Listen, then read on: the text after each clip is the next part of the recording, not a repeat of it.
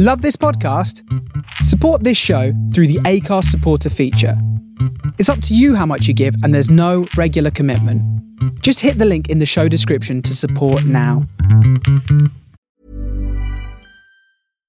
Hey, Dave. Yeah, Randy. Since we founded Bombas, we've always said our socks, underwear, and T-shirts are super soft. Any new ideas? Maybe sublimely soft. Or disgustingly cozy. Wait, what? I got it. Bombas. Absurdly comfortable essentials for yourself and for those facing homelessness. Because one purchased equals one donated. Wow, did we just write an ad? Yes. Bombas. Big comfort for everyone. Go to bombas.com/ACAST and use code ACAST for 20% off your first purchase. Many of us have those stubborn pounds that seem impossible to lose, no matter how good we eat or how hard we work out. My solution is PlushCare.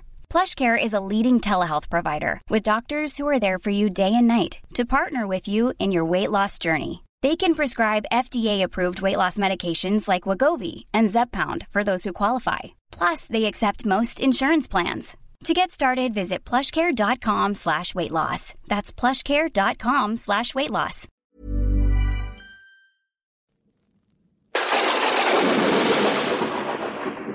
Britain.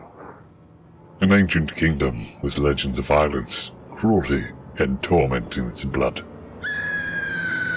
Join your hosts, Ross, John, and James, as they bravely tread where few would dare. Witness their journey into the horrific history of British horror.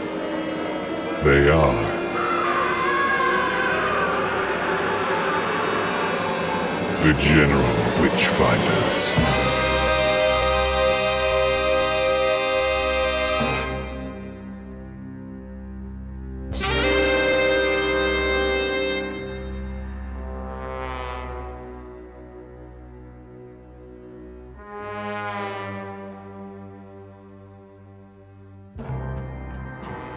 A general announcement for everyone else is it's more of an apology, I suppose, really, just because we do try and do a sort of once a month General Witchfinders.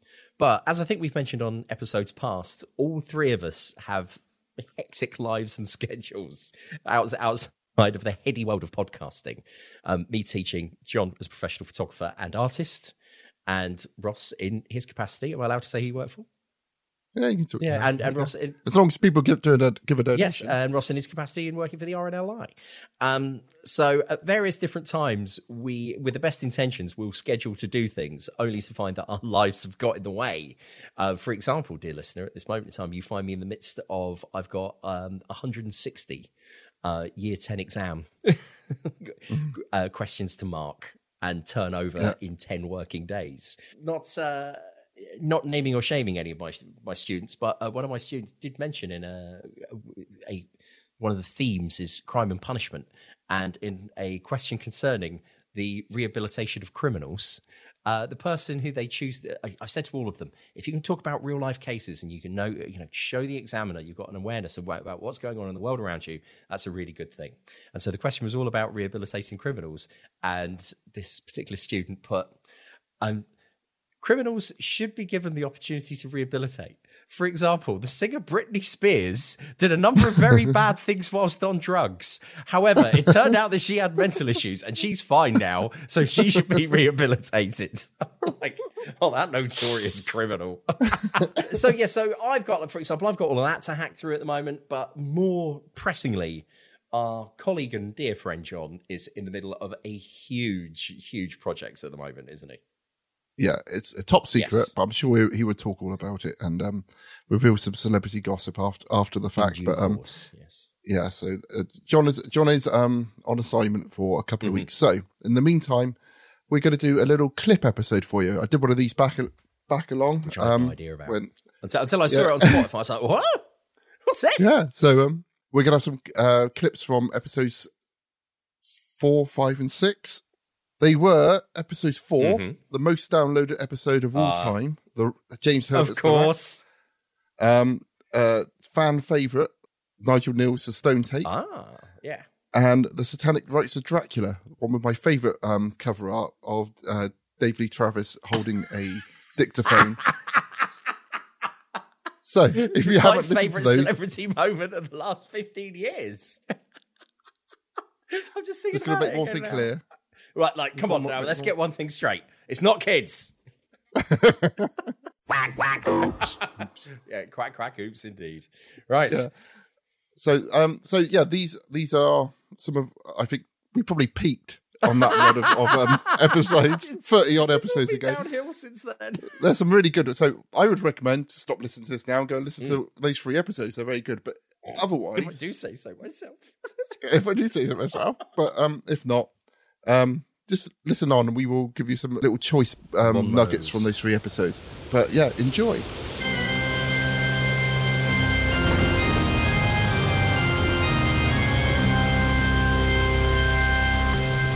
So coming up now, we have episode 4, which is James Herbert's The Rats, which is, as we were saying in the episode, James Herbert was one of our touchstones as children, wasn't it, James? Oh, absolutely. Yes.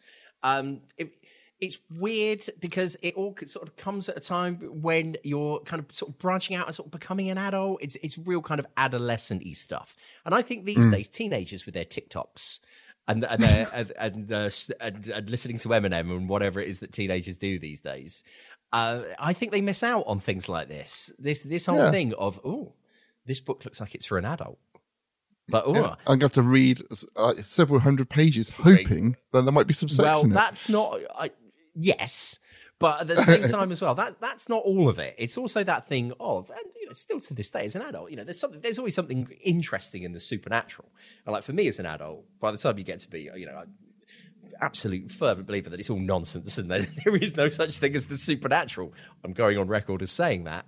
And then also your kind of tolerance for books like this drops quite a lot. As your critical faculties get better, you start looking at them going, oh my God, this is really kind of just hammy and just quite obvious, really. But people bloody love them. They still love them now. Still love them now.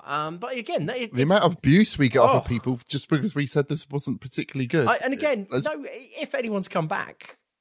I don't know what. Right, I'm going to listen to that clip show they've done just to see if further fuel for the fire. Absolutely no shade. Like what you like. That's fine. That's great. It's just for me the James Herbert experience is one that you have as a. It was better as a memory rather than reliving it. I think it's one for me that's inexplicably entwined with being a teenager and being an adolescent. And I don't think we speak about it on the episode, but for me, the main memory is always you coming into school with, I think, the Magic Cottage. Because that was my first, what is this? What has Ross brought in? Because that's what you do when we were teenagers. You bring things in to show your mates. Look what I've got. Look what, it was great. Look what I found in my dad's bookcase, yeah. And I just remember thinking, it was a hefty tome. Well, yeah, it's thicker than like the books we were used to reading at that point. So I was just like, "Wow, what are you reading?" And you were just like, "This is amazing!" And you were like, "You've got to read it. You got to read it afterwards."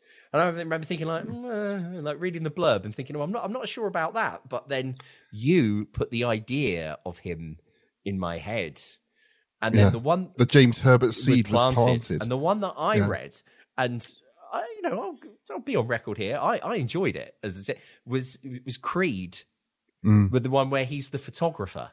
That was pretty good. I was quite sad when that Creed came out of the cinema, and I thought, this looks good. Finally, the James Herbert universe has come to the big screen. Hang on, this is a Rocky sequel. But yes, so and then that was having quite enjoyed that one. I think I read The Dark. Which again, that was quite a scary one. Looked like the guy from Bad Manners emerging from the darkness. That's the blood vessel for us. Yeah. The edition that I had, the early 90s edition, just had quite an atmospheric house, a la Dark Towers. Come listen to the call of Dark Towers. I was just listening to Derek Griffiths singing about Vinto today. Brilliant. On the on Twitter. Master John. Is he still with us? I don't know. He should be the new Director General of the BBC. He should do. Yeah, absolutely. A lot of people are saying Florida Benjamin. Well, and her. Get both in. Job share. Yeah, and Humpty. Why not? So there's that's my kind of the James Herbert vibe, as it were. And then it seemed weird whenever he would turn up in the intervening years, like as you said, like the one night putting on, just because TV being on in your house or student accommodation where I was living at that point. It's like, it's National Lottery Live, and now it's our special guest, James Herbert, and it's what? Emerging from dry ice on a motorbike, a World War II motorbike, in his ubiquitous black leather jacket. Hello, etc. So yeah, but enjoy us, not enjoying. Well, I thought so. The rats.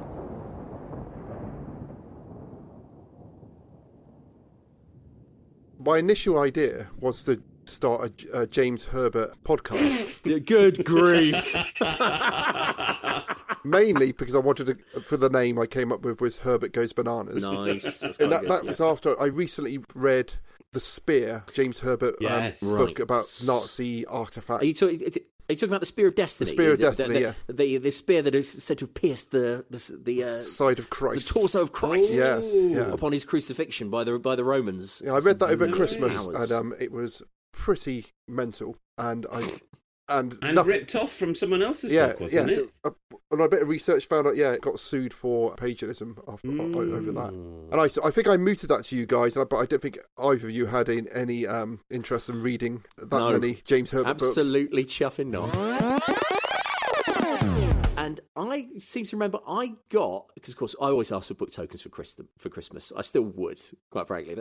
And I got the Jonah, which is his one, like the Dark Twin one, and Moon, of which I remember absolutely I can't remember anything about nothing. Moon. I remember there's something on a dam. There's a scene on a dam in the moonlight. Okay. I've read that book, the entire book, and that's literally all I remember is that sentence. I bet we can all remember all the sex scenes, though, out of every single one of those books. Weirdly enough, I can't. I can remember you telling me the one... Ross will remember for me. No, I think wasn't there the one which Lenny Henry was going to make into a film about a journalist? Just the sex scene? Creed. Yes, that is the one though where he's a photographer. Yeah, and he sees stuff. And he looks like negatives.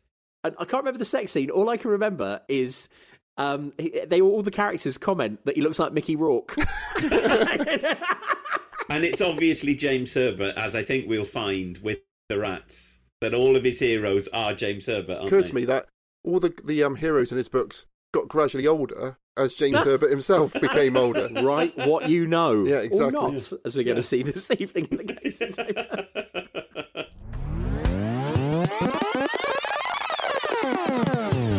The only one that I'm kind of pondering, rereading now is The Fog, which I read The Rats first, and I've been trying to work out in my head, and this is the story that I was stopped from telling last week by Ross because he said, save it. Save it, yeah. So I think I definitely read The Rats before Italia 90 because I was plagued with waking nightmares of seeing the stadiums on the TV and seeing rats rush into the stadium and attack the people and the players. Christ. And this was a big psychological cloud over me in 1990. Well, I know we're going to rip this book apart in a moment, like a baby. Quite literally on camera. Yeah, like a baby.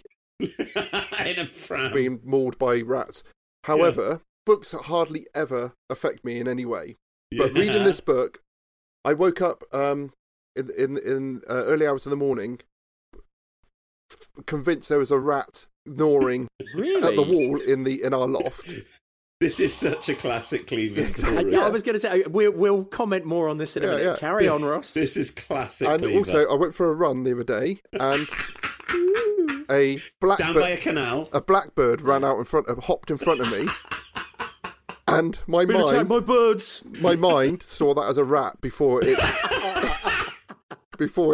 worked out that it was a blackbird. So, even though we're going to come to it, it's incredibly badly written and very much a book of its time. I think it still does have some power over. It does. it does have some effect. I had to stop reading it the other night because I was finding it too depressing, really, to read before going to sleep.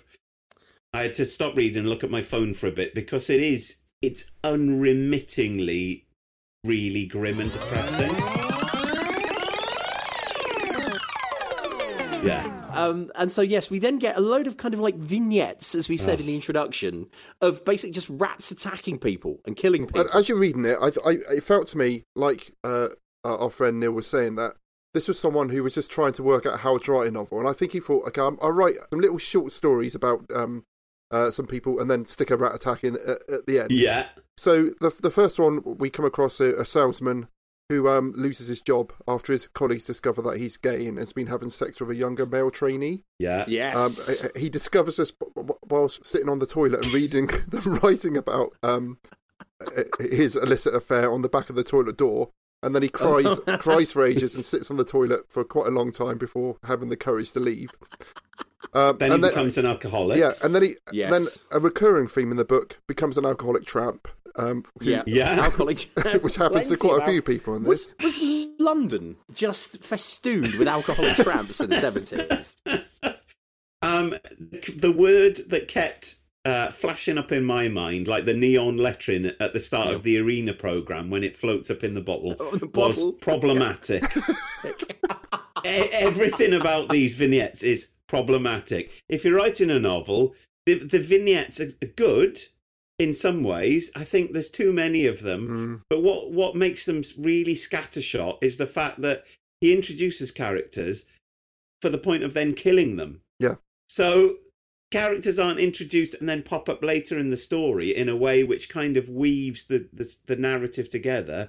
Characters are introduced, you get the whole bloody life story, and then it's like there was a scratching on the door. Michael felt his sphincter tighten and his heart pulse. Suddenly, beady eyes were looking at him through the keyhole. A rat jumped in, twisted off his genitals with one gargantuan leap. I just find, as we go through the chapters, that the people that are talking about subtext, that the people that are kind of being punished in inverted commas are all people that have got like problems of some kind. So it's alcoholics, homosexuals, Catholics, women.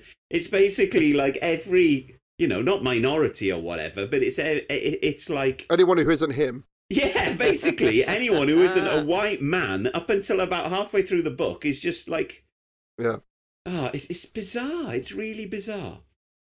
We're introduced to Harris. Did we ever hear what his first name is? No. Well, I thought that Harris was his first name. Oh, I thought it was Rolf. I thought this was the Young Adventures of Rolf Harris. There's two reasons. We find out he's an art teacher, and also there's a point where he comments on some 14-year-old girl's breasts and says bouncing breasts. Yeah, bouncing breasts, and says that the job is worth it for the crumpet. Straight away, failed CRB check. This is the Young Adventures of Rolf Harris. The problematic meter at that point went up to 100. And actually, the mercury burst out of it because it was so problematic. Is that what you call it, John? I just read that and I thought, this is the goodie. I like, what? And also, my big thing was, and I'll show the guys now, I've literally just written on the front page, chapter 11. Yeah. Just get straight to chapter 11. Because this is when we see Harris at work.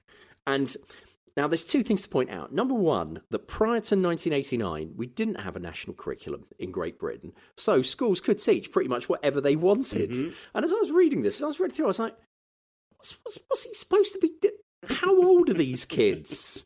Number one, how old are these kids? And then secondly, I was like, what's actually going on in this school? It's utterly ridiculous. And I now know that schools are far more structured, but I was like, is this like a picture? So I'm torn between, is this actually a picture of what 1973 schooling was like in this country versus, is this written by someone who hadn't been into a school for over 30 years when he started writing it?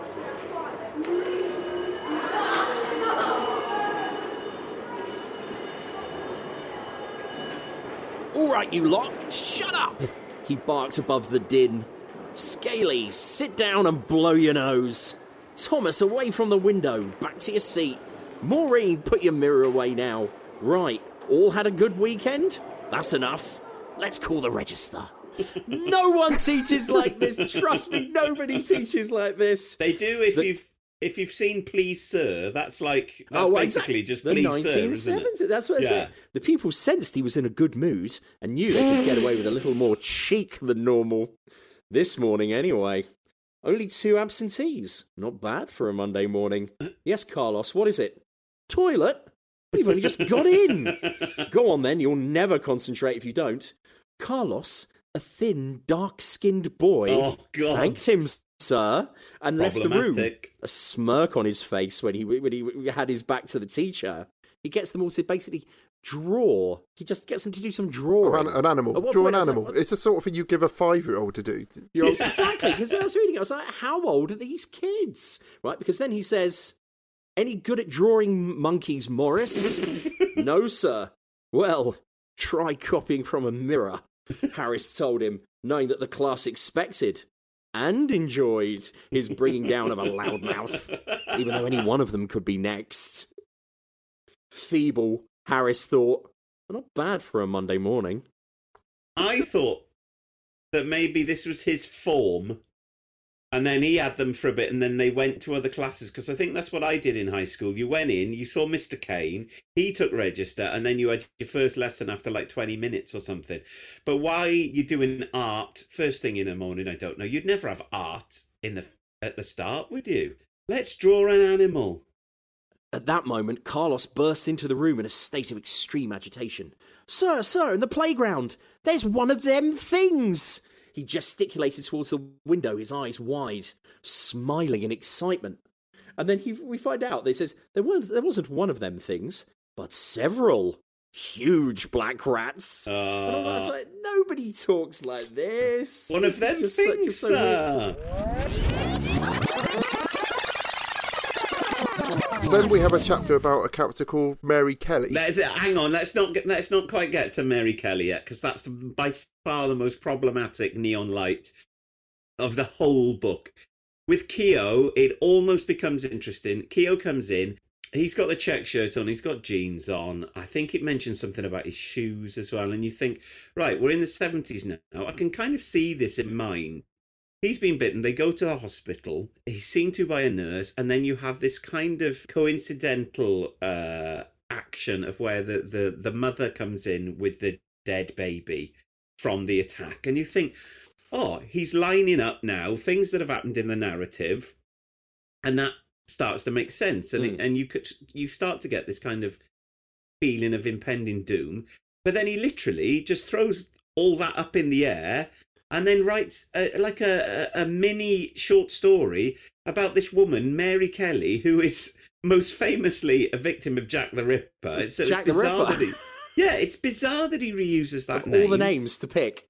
Yeah. And then he's got like this 10, 15 page interlude. It's one of the longest chapters. Oh, it's awful. Yeah. And he basically tells this woman's life story, which is weird. Which is basically a story of a woman who couldn't have an orgasm and was having sex with as many people as she possibly could until she met someone who had a giant knob, who could then give her an orgasm, which she was really happy about. They were going to get married, and then he got run over by a tank when he went off to war, before the war even started. Before the war started. So he's, a bit of a clumsy idiot. Which then led her to become an alcoholic tramp.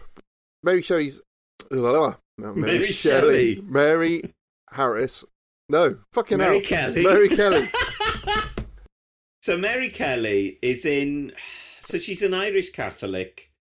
She's had this breakdown. She's become an alcoholic. You've had... It must be 15 pages. James, can you look quickly and see how many pages it is? Whatever chapter that is. So basically, you have the all first of this... Hail Mary, right? Okay, so it's in our edition, it's pages 24 to 41. Oh my God. It starts to build a bit of momentum. It starts to make sense with the narrative, and then it's just, this part is just shoehorned in, and it feels like filler. It just doesn't go anywhere. Then obviously the rats attack all these people and all these tramps, and then they're all killed. Next introduced to Harris's girlfriend Jude, who he makes get up in the morning to make him breakfast. Oh God, that and then has a very weird, odd, sexy interlude with later on. They're talking to each other. She's in the bath in the nip. No. He's not. And then she says, Judy murmured in soft appreciation as his hand reached the top of her legs. Oh, Jesus. What will you do till the school reopens? She asks.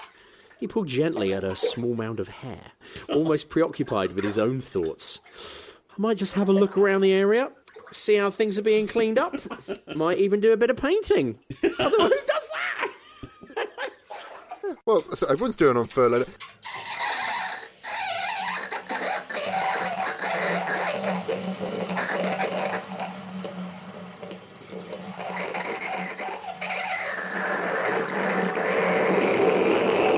Well, who pulls on pubes? No one pulls on pubes. This is dated. This is one of the things that dated the book for me, was the amount of pubes in this. It's so... It does show that James Herbert has a thing for pube pulling, because I think there's at least 3 points in this book where someone has their pubes tugged upon, which this is something which I think is a lost art now in the... By person or persons unknown. The sex content in it is more horrific and more clumsily written than the horror, which is quite terrifying. Which is quite interesting as well, because I don't know if you guys watched the episode of Wogan I shared with you where James Herbert was on there. I watched about half of it, but Herbert's weird, creepy voice, and the other kind of jumped up guy who was so like Clive Barker, who's so eager to outshine James Herbert that he looks like his neck is going to explode, like the guy from Scanners. Like his blood pressure is yeah, I'm here as well, I've written loads of books, I've had films, I did Hellraiser. It's like, oh my god, it's like his eyes are going to pop out, and Terry's just like,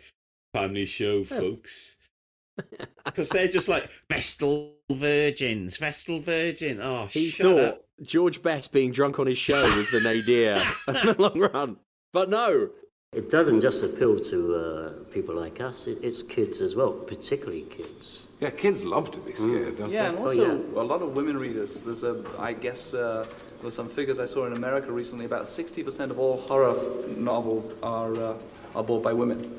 Yeah, but you're pushing it beyond the bounds that most people would want to take it. But it's still safe, right? It's like going safe, on a ghost train ride. And in fact, they want us to do that for them. They want us to take it as far as we can go and drag them a little bit along the way. They can retreat, and we retreat as well before we go to the ultimate. And I don't know yet what the ultimate is. Do you retreat? I don't think so. I think you go to the limits. I've never censored myself. The thing I've always said is, everything I put in my books, I'll never say, no, Clive, you shouldn't say that. No, you forbid. I don't think you forbid yourself anything. No, I don't. I'm trying to be mild-mannered and family showish. Never mind, it's Halloween. Everybody wants to get frightened out of their wits tonight. But describe your stories. I mean, I know they're different, but do they have a central theme? I mean, your ultimate aim is to frighten the living daylights out of everybody. That's part of it. That's we entertain. We want to frighten people. We're like the roller coaster, the Big Dipper. We have our various themes, and it's usually good against evil. Sometimes we twist it and have evil against evil. But usually, I think with Clive's and certainly with mine, there is some kind of moral tone there. In that episode of Wogan, James Herbert says that children love reading his books, and I was thinking, if he knew kids were reading his books, why was he putting so many... Why does he put all this fucking filth in? Because it is filth. This is the kind of stuff, I think, reading this, that made Mary Whitehouse literally just her head explode. Rotate. Because it's just rubbish. It's just gratuitous, isn't it? Yeah, it's put in because it's just pulp. And I you can't dress this book up as anything else, really. But however, I got to say, as a 14-year-old boy, it was fucking amazing. It was everything I wanted to read in a book. Sex, violence, and the supernatural. Just all put into one. I remember strangely little about it, actually. And I know that it did make a big mark on me. And I know that I tried to read others of his books, and I thought they were potentially all quite rubbish. Reading it now, it obviously didn't make much a mark on me, because the only bit I remembered, really, was the ending, I think.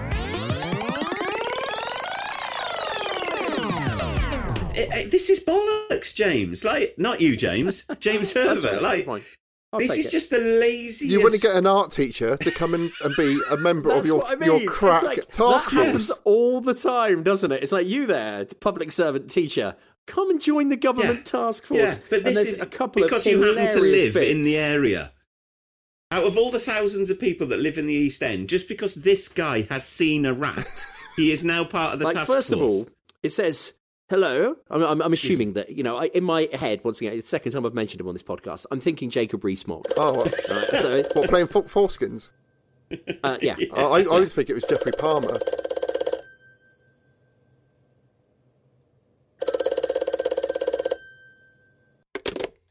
Hello, Mr. Harris, Foskins here. After his initial surprise, Harris answered, hello, Foskins, what can I... We wondered if you could help us in a small way, old chap. Well, of course, Just a few questions that some of our boys would like you to ask you. Nothing much, shouldn't take long. You see, it turns out that you're one of the very few people that have had actual contact with these killer rats and lived. If you'd come along this afternoon... Right, so it's like as if it's like, please come and speak to the Ministry of Defence about how to kill a rat, art teacher. Well, I used a spade, or I threw one of them into a wall. Brilliant. Put that on the whiteboard. Yes. I pushed it. Hit with spade. I pushed it into a canal, and I hoped that they were so shocked that they would drown. Which is poor. And but then later on, a few pages later, it then says, it suddenly dawned on Harris why he'd become in the operation. He wasn't really that necessary. He'd hardly call his help invaluable. Foskins had been mistreated by the public. Mistreated and unappreciated. They'd yelled for his blood, and his superiors had given it to him. On the surface, anyway. And he himself had scorned him. So Harris, in a symbolic way, represented the public. Yeah. He was Foskins' actual contact with the people who had derided him. And now he was going to prove them wrong. Yeah. Through him. Yeah. Showing he was still in command. And very, very able. Good luck, thought Harris. I'm like, that's the most convoluted thing I've ever heard. Yeah, and at this point... I've read Jack Derrida. It's like... And at this point, you know full well that Foskins is going to die at some point. Yes. Yeah. Oh, another character absolutely. which is just like, I've sketched out this 2 lines of, background story. His wife, unfaithful, blah, blah, blah, blah. He wears a pinstripe suit, which he doesn't mention, but I'm sure he does. Oh, we've killed him now. Yeah. Even though there was an attack at a tube station in the night, the tube's still running the next morning. Of course it is. You wouldn't close the tube just because people have died. And this is where we have a whole story, the attack on the tube, where an older chap rescues 2 younger women, and that's where we see, for some reason, a woman loses all of her clothes during the attack. In the best possible taste. It's a very Cupid stunt, isn't it? That's one for the teenagers. There's a point where our hero on the tube gets pushed, and his face is squashed into a woman's breast and lap, and which makes him really embarrassed. So it's again wish fulfillment on here. That's where I want to be the person who rescues these 2 women, but at the same time being forced into their heaving bosoms. Yeah. That was the best bit of these vignettes for me. This one worked the best for me. It was slightly creepy, and I thought that the guy was quite interestingly written, and he wasn't a perv. He saved the women, and then he went back into the tunnel. But because it's this book, we never hear from him again. He's just lost to the mists of time. For me, this is my favourite part coming up. It's when we have the attack on the school. This is what James has highlighted. Reading from earlier, Reading from earlier. I found the most ridiculous thing ever. Which I picture as the school in remembrance of the Daleks. If anyone's seen that, it's a kind of classic Victorian London absolutely. school. It's got a basement, hasn't it? It's got a basement.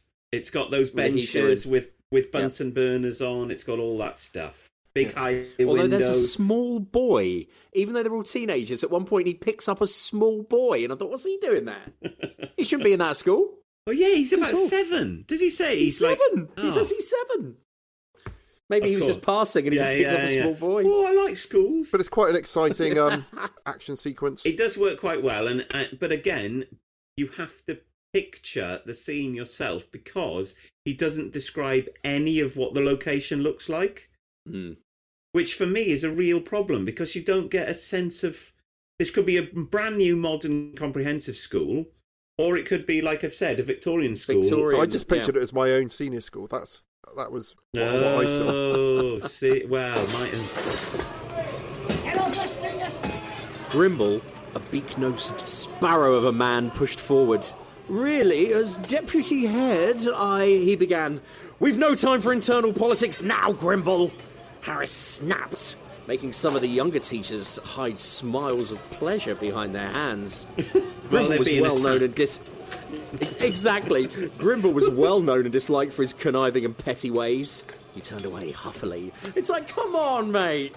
First of all, you don't, in school, you don't do that. We've got no time for internal politics now. We're being attacked by rats. Who would say that? The name and then also Grimble the fact, like, the other well. teachers are like,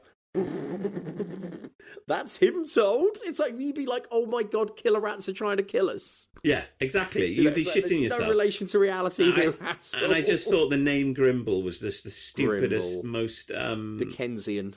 Well, yeah, it's like an idiot's idea of a Dickensian name, isn't it? It's like we've got to describe this man with the stupidest name. So it's like calling him like Mr. Willie or something, isn't it? It's just. John, you're always be Mr. Willie to me from that now on. Mr. Willie round forward. Oh, as deputy head, said Mr. Willie. Basically, they defeat them by the fire brigade turning up and squirting them with hoses and drowning them. Yeah. So then we have closing doors. Yeah, closing doors and locking them in. They close doors. The headmaster. Yeah, I imagined him as one of those old men you don't see now. Who have tweed jackets with like leather patches on the elbows. Absolutely. And then we also get the vignette of the zookeeper. Oh, I love that bit. Yeah. Oh, that made me laugh. I just love that. That was actually funny. Yeah. So first of all, the rats attack the cinema, and there's a desperate kind of fight for survival, which fails, and everyone in the cinema is killed. Prelude to a boob feel. There's a whole thing about him putting a hand inside someone's bra and having a grape. Yeah, before this all happened. And then when it says the vermin were on him in an instant, smothering his body with their own foul-smelling forms, biting into him, pushing each other aside to get at his flesh. His arms beat at them, growing weaker and weaker at every effort, until he finally put them across his face for protection, allowing the creatures to gorge themselves on his body. Raising one arm from his eyes, he stared up, uncomprehendingly, at the huge coloured screen above him. His eyes read the words, and his voice spoke them faintly, but his brain did not understand. He whispered, "The end." It's like, what? He whispered them, and this is just flashing back to our whole Frankenstein episodes. That's not how the brain works, mate. If you've said the words, part of your conscious mind is aware of what you've said. And you're also not going to be saying that while rats are eating your stomach and intestines. Absolutely. You're going to just be screaming. Fuck. Mommy. Yeah, so then we have the attack on London Zoo, which is ripped off from Curse of the Cat People, whichever the first Cat People film is, and Quatermass Experiment. More Quatermass Experiment, because there's a bit where the creature breaks into London Zoo. I think he's ripped a lot of this off films, actually. A zookeeper tries to save the animals by setting them all free, and then is hilariously killed by a cheetah. In many ways, it prefigured and ahead of the recent Netflix hit documentary Tiger King, in which we find out that even though that you might breed them from when they were tiny cubs, they will turn and they will kill you. I do want to see a giraffe being taken down by some giant rats. I think that's something which needs to be captured on screen at some point. And a gorilla as well. I just thought, giant rats, however big they are, can't kill something like a gorilla. It would literally just smash them to smithereens. This is the point where, for me, the suspension of disbelief just becomes stretched. It's been stretched. Yeah. Kind of wafer thin as it is. Shoe pastry. However, I would say I was enjoying the book at this point. I had to keep stopping and going back thinking, have I missed some chapters, because it wasn't making any sense. But it was dragging me through.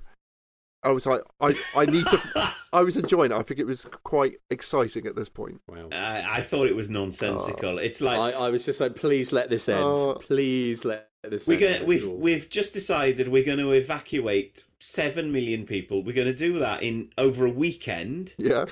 We're going to set up technology that can cover the whole area of London with this sonic sound that they don't mention anything about that at all. No. We've got this gas that we're going to put everywhere, but luckily it doesn't harm humans. Mm-hmm.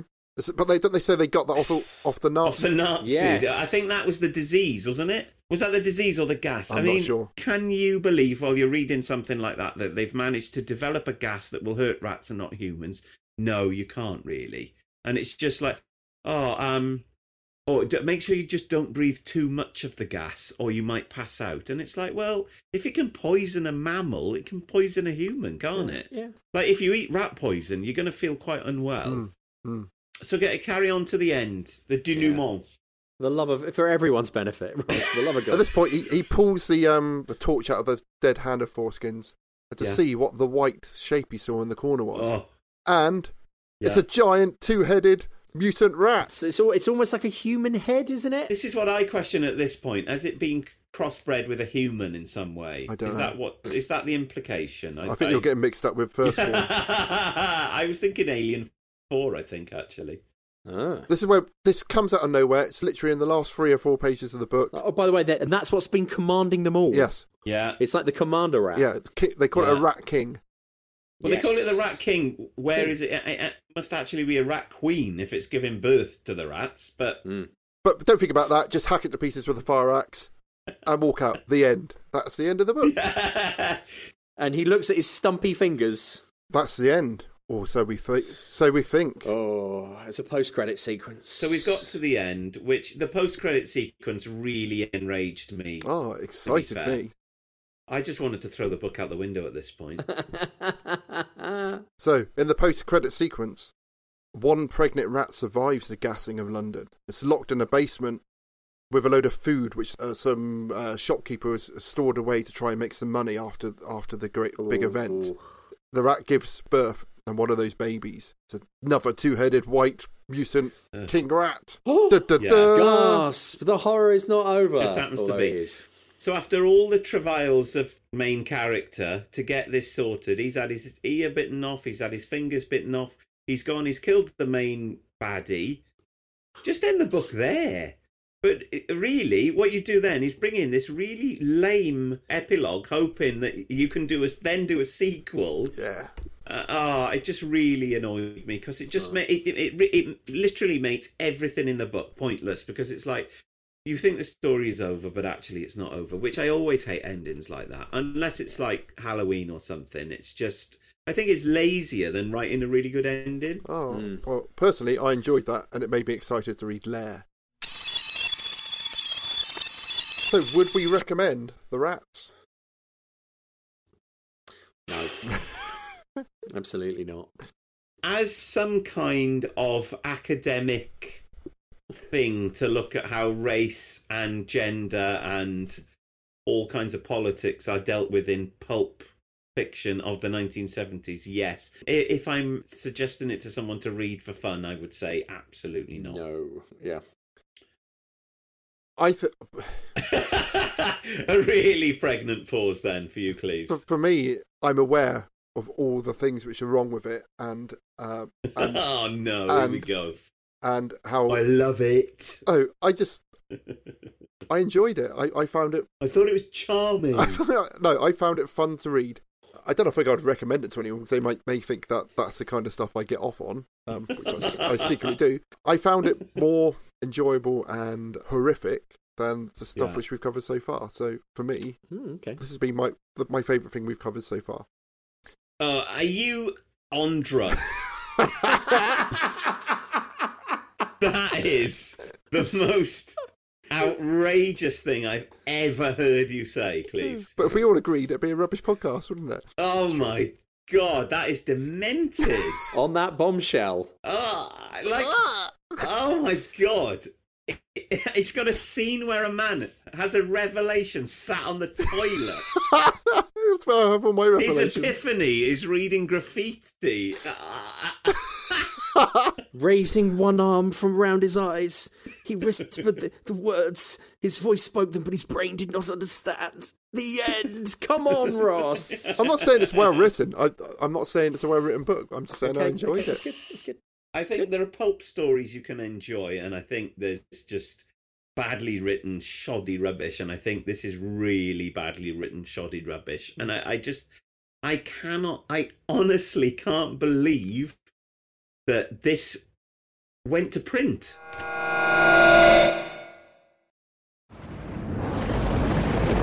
Sorry to interrupt, Ross here, just doing a quick plug. Did you know that we do a range of General Witchfinders t-shirts? Go to generalwitchfinders.com, buy a shirt and help support the show. Thanks. So, coming up next, here's some stuff of us talking about the Stone Tape from Nigel Neal, who turned out to be our podcast favourite, pretty much. There's so much Nigel Neal. The next episode, the episode this was meant to be, was Nigel Neal's adaptation of The Woman in Black. Coming soon. Hopefully you'll hear that soon. But James, memories of the Stone Tape days. The one that I don't think we spoke about at the time, and now it's because often when we do these things, we get caught up in the ebb and flow, the hustle and bustle of listening to each other. And there's often things which I go into the podcast thinking, I must say this, or I've written it down. Let's talk about the Crankies and stuff. And then get onto such exactly weighty matters such as the Crankies, or Lust of the Summer Wine. And in this instance, with the Stone Tape, my first memory of it was back during my time of working in Borders, the behemoth of the early noughties, which was a bookshop, but also sold music far too expensively, and DVDs and VHS, because that was still a thing. My job when I started working there, when I was a postgraduate student, was to look after the new release videos and DVDs. And the first thing I read is that often, and again in those wild early internet days, you would still get things where the word would get around that a certain film, which had either been long out of print or controversial in some way, was being re-released. And on the release date, you would often get men who now probably on reflection, probably look a bit like us. Going, oh, have you got this? Has it come in yet? Has it come in yet? And you'd have to go, oh, hang on a minute. Me inevitably a little bit hungover from drinking pints of Turbo Shandy the night before. Did you ever have a pint of Turbo Shandy, Ross? No. What's the Turbo Shandy? Turbo Shandy, dear listener. It's incredible concoction. It consisted of half a pint of lager, usually Foster's, and then the other half was a Smirnoff Ice. Oh, lovely. Which gets you drunker. Oh my, the effect was catastrophic. Who discovered I have no this? idea. Some genius. He should have been involved with the space program. That's for sure. Some lab somewhere. Exactly. And all I can tell you is it would get you heroically drunk. But the next... Could you buy that over the bar? Yes, you could. You could actually ask for a Turbo Shandy. Yes, you could. In the places where I was... Next time we go out, we're going to ask for a Turbo now Shandy. They won't know. Kids today, they won't know, Ross. When I've made it since, when I went to Ultimate Power, the Power Ballads night, which I love... I don't think we've ever spoken about that on the podcast, but I make myself a Turbo Shandy. I will say to dear barman, please can I have these two? And then I mix them together, Turbo Shandy.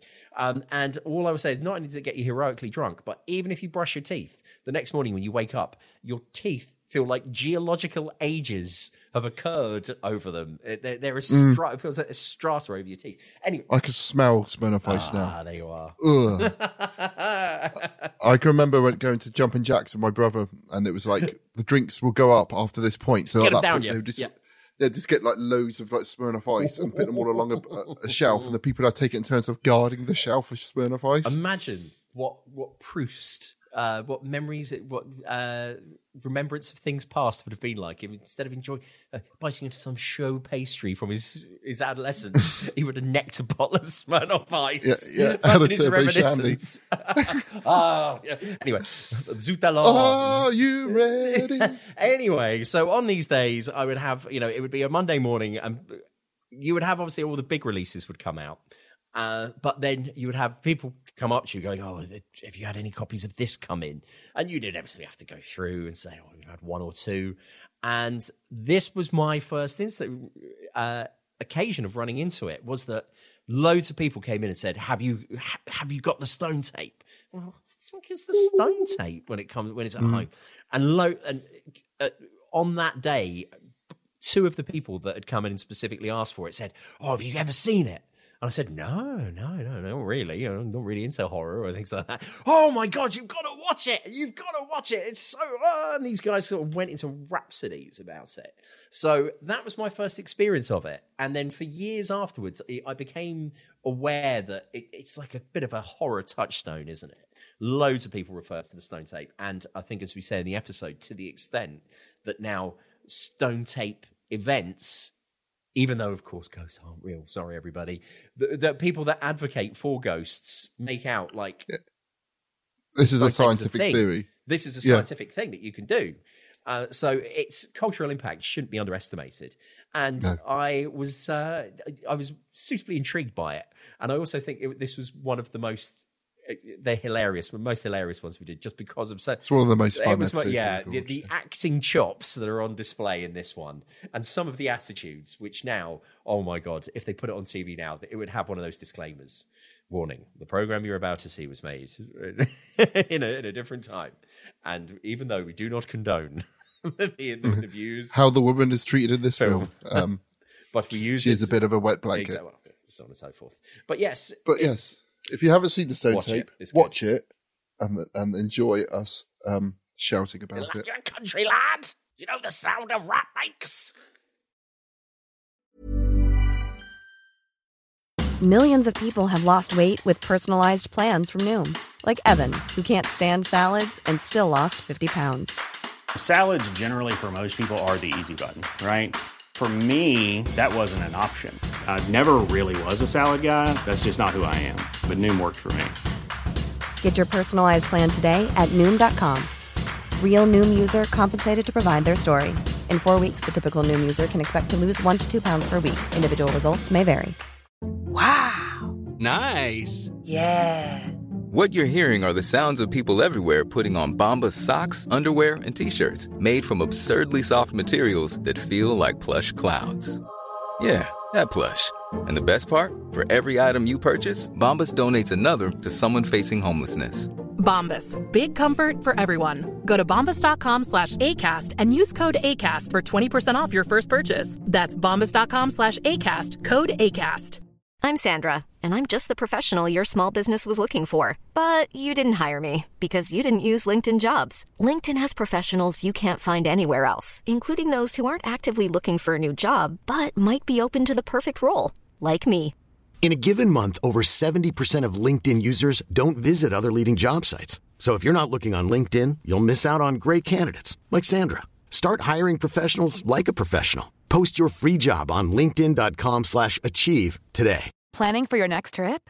Elevate your travel style with Quince. Quince has all the jet-setting essentials you'll want for your next getaway, like European linen, premium luggage options, buttery soft Italian leather bags, and so much more. And is all priced at 50 to 80% less than similar brands. Plus, Quince only works with factories that use safe and ethical manufacturing practices. Pack your bags with high-quality essentials you'll be wearing for vacations to come with Quince. Go to quince.com/pack for free shipping and 365-day returns.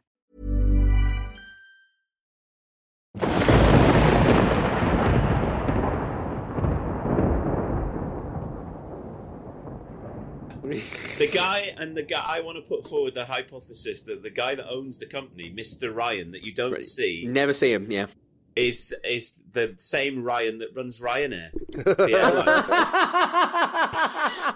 Because at several points when they do go into a very strange Irish accent, he himself, yes, it's implied that he's Irish. That he is Irish. It's obvious that it's whoever runs Ryanair. Which I thought that was confusing because did they imply that this was like a family homestead of he himself?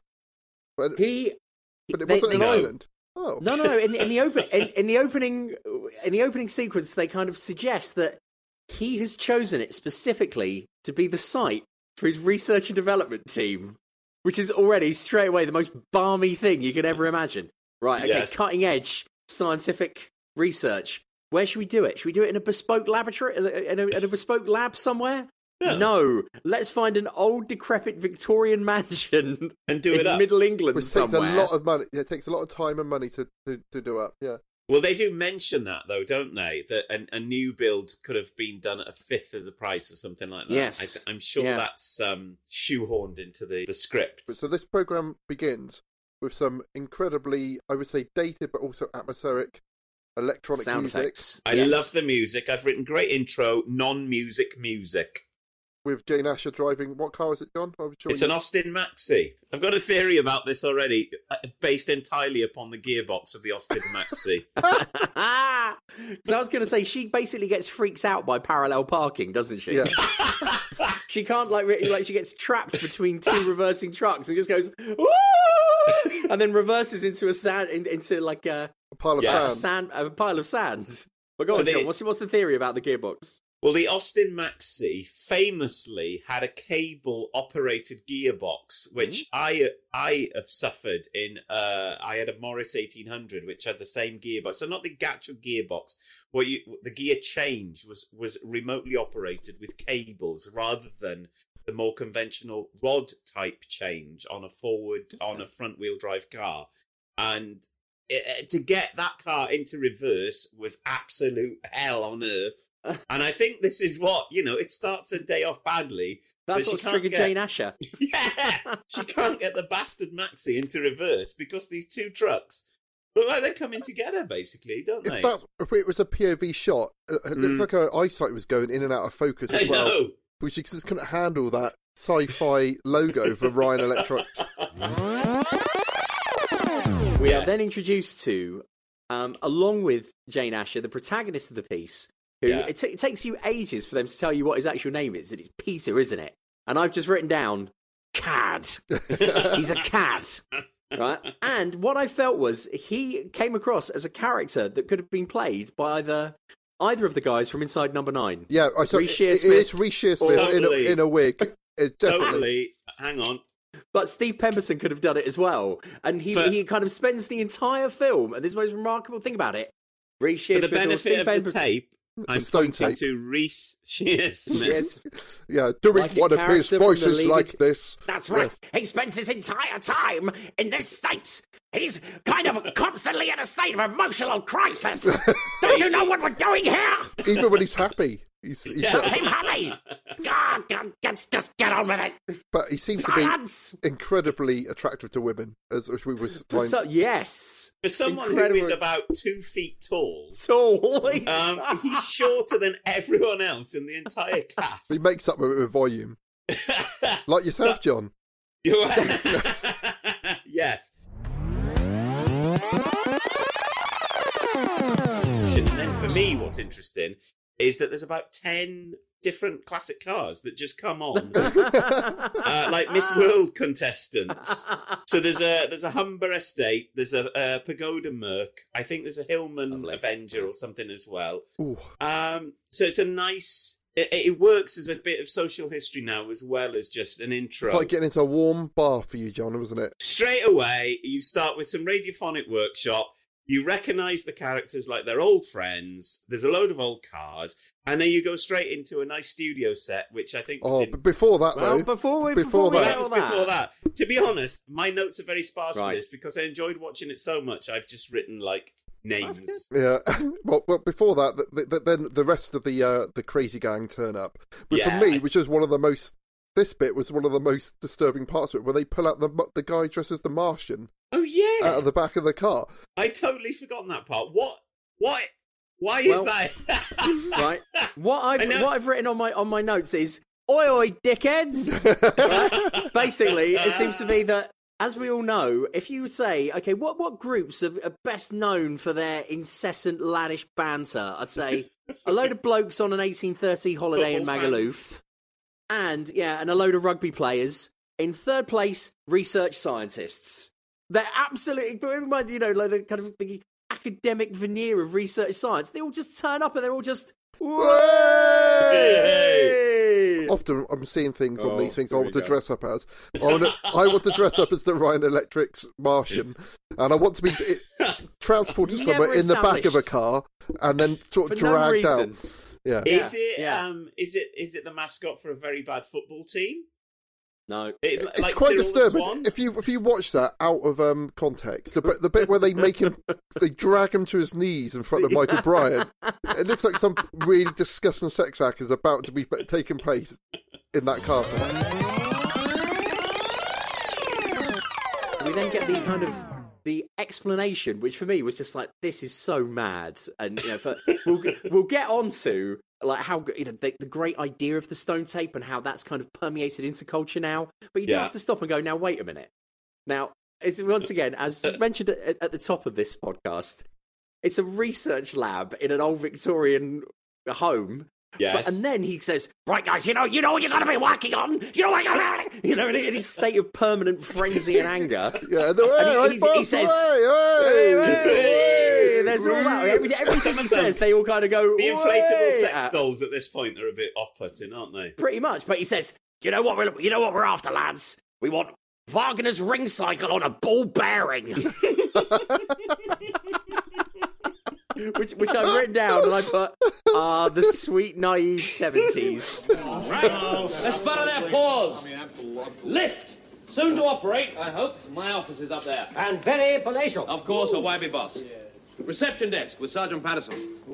Sergeant, get to know these faces. I know some already, sir. From here on, we're secret. So no chums in, no parties in the canteen, which, by the way, is through there and extremely decent. And working. Lou's that way, also working. Right, follow me. Follow me.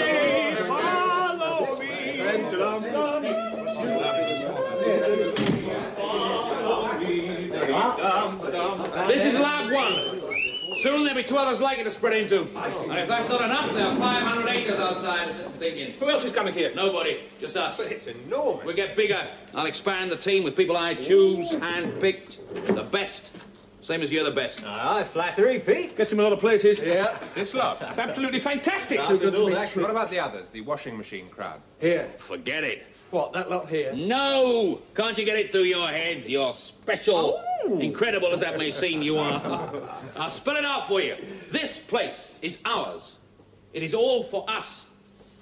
Because we are on the big one. Do you want a pep talk? Is that what you want? About the Japs. Well, he's a bit simple. He's brilliant, but simple. Cliff, it is always about the Japs. In 10 years' time, they're going to have us by whatever part of our anatomy they pick. There will be no electronics industry anywhere in the world but theirs, unless... I think we've got a good chance. We've only got one chance. We've got to play a card so high they can't top it. Ah, so! A completely new recording medium. Have here in honourable pocket. Oh, shut up, Stuart. Oh, what about tape? Tape's finished. Well, they can still improve No, its day is done. Magnetic tape is compact, responsive. All the sales shut-up says it is. Also, delicate and prone to lose its memory. Like Clifford here. As you so rightly say. Now, it's time, gentlemen, for a breakthrough. Just record me, say, the whole of Wagner's ring cycle inside a ball bearing, with instant playback, of course. Can you give it till lunchtime? And you can name your own royalties. Oh, it is royalties, then. Yep, forget about bonuses, you'll be right in there. Got his word on it. Himself? Yesterday. Just put the boots in old Nippon, is how he delicately phrased it. So if you want to be millionaires, it's a crash program. Find the medium, everything else follows. Hardware? We'll take the lot. Computers, TV, home recordings, satellites, they all follow. Then Ryan Electrics becomes Ryan International, becomes Ryan Interspatial. It's up to you. Hats off to Nigel Neal for saying, look, they were trying to make music smaller, looking for a new kind of digital way, but they didn't even have the vocabulary to say digitized music at that point. But still, that's what they're supposed to be working on. But then what their lab set up is just so, like, there's no massive sound equipment. And stuff. You're introduced to beautiful doll-like Jane Asher in a lovely suit, comes in. She looks absolutely amazing. I can't tell if she's got a wig on or not. Her hair looks very kind of bouffant and coiffed. I'll add that to the wig spreadsheet for all our episodes. Well, Michael Bryant, he is the king toque wearer in this. Like, his toque is absurd in this, and you see it in many different states of dishevelment. But I just thought this bit where they go into this room, it's quite a cool set. Again, Peter Sasdy kind of excelled himself here. Nice high window. Yeah, there's some really nice kind of crane shots looking down. And for someone who's had to put fake cobwebs on lots of different places, there was a very good fake cobweb hanging off of a light bulb. Yeah. So you've got this good kind of, it's a bit like the light bulb in Psycho, actually, when you finally go into the basement and you see the mother in the basement, there's this, she's partially obscured by this light bulb in the one shot, and it reminded me of that. But anyway, we've got Michael Bryant going in and then just kicking the shit out of a wall for no reason. So he's in like this absurd like 70s like safari suit kind of getup. With like a suede jacket on. He looks like he's come in from King's Road, and then he just kicks the shit out of the wall for no reason. We just fed up with these country builders. Yeah, country bumpkins can't come in and like, what are they meant to do to this room anyway? It looks like a bloody. It looks like some part of an abbey or something. It's obviously much older than the rest of the house is meant to be. I've written main guy is annoying and shouty. And then how? I think that's the review of our podcast, John.